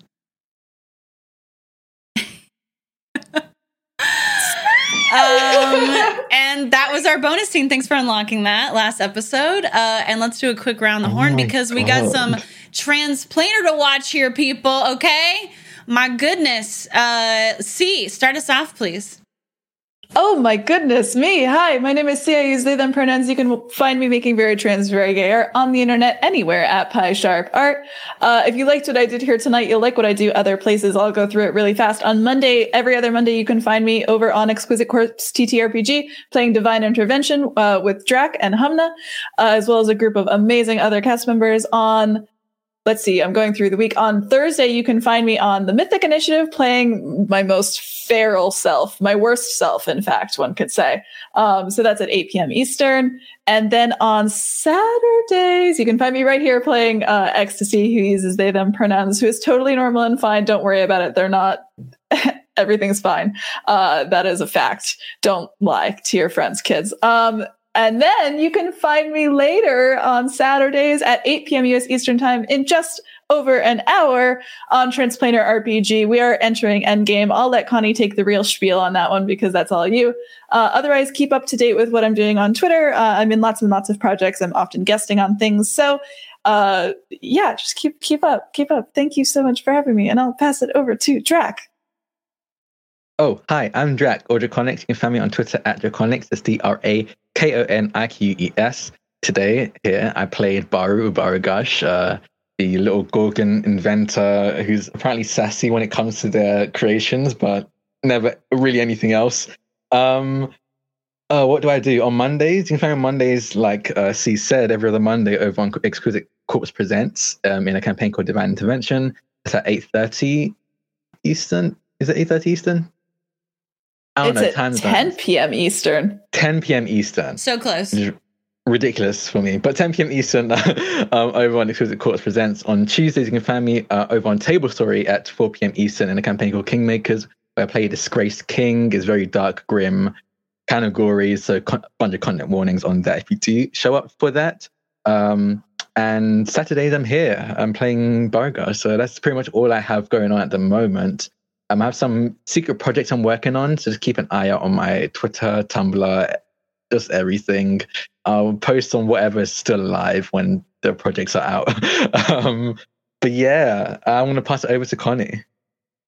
Yeah, hey everyone, I've been Connie, pronouns they, he, and she. You can find me all across the internet at by Connie Chong, BYCONNICHANG. I played Mystigo Stag, Zoa Graves, everyone's favorite, very repressed Goliath barbarian lady, right here as C as mentioned, I am here Saturdays at 3 p.m. U.S. Eastern Time on Vanna's channel as Stag, but at 8 p.m. U.S. Eastern Time on twitch.tv/transplanar RPG. I am the GM for The Second Stranger, which is an all-transgender, POC-led dark fantasy D&D campaign set in an original non-colonial anti-Orientalist world. We are 7 arcs in. Each arc is 15 to 17 episodes long or so, and it is like tonight's episode, Arc 7, Episode 6, is like the biggest lore drop of the entire campaign that I personally, as a game master, have been building toward for the past 2.5 years. So I love it if folks showed up. Even if you're brand new, come get a taste of that good transplanar stuff. Like I mentioned at the top of the stream, all of our streams are pre-recorded. They're edited down to about 2.5 or sub 2.5 hours long each, with full background music and sound effects and all that. So definitely check us out. We have a podcast backlog as well. You can follow Transplanar all across the internet at Transplanar RPG. I also recently recorded an Adventuring Academy interview episode with Dimension 20 with Brennan Lee Mulligan. So it's the most recent one up on Dropout TV. If you don't have the app, you can get a free trial for 3 days. I highly recommend it. It's like $5.99 a month, and it's some really good content up there. Like all of Dimension 20, Game Changer, like so much cool, good stuff there, especially if you like comedy and really good performances. So check out my episode, The Braid of Story, with Brennan. It was such a great talk. And hopefully see you all tonight at 8 p.m. U.S. Eastern Time on Transplanar's channel. And with that, I'll pass things back to Vanna. Thank you. Y'all are amazing and always doing cool stuff. And I'm just so proud and excited for you. And oh my God. I'm Vanna. I stream here full time, twitch.tv/Vanna, VANA. I play the Vigi games. And we do this every Saturday. And that's basically it. So thank you all so much for tuning in today. Thank you for helping us hit our bonus scene goal for last week, for the awesome bonus scene we just did, and also for the one for next week. Can't wait to put up another one for you. Episode 3 is going to be next week. Same bat time, same bat channel. And please, !cast to follow everyone on their Twitter accounts while they last. And thank you again to our sponsors for showing us so much love. We're going to go raid Nameless Domain, drop some hearts, hugs, hype in the chat. Hamna is over there doing some Pokemon shenanigans, so let's go show some support. Y'all are beautiful. See you later. Goodbye.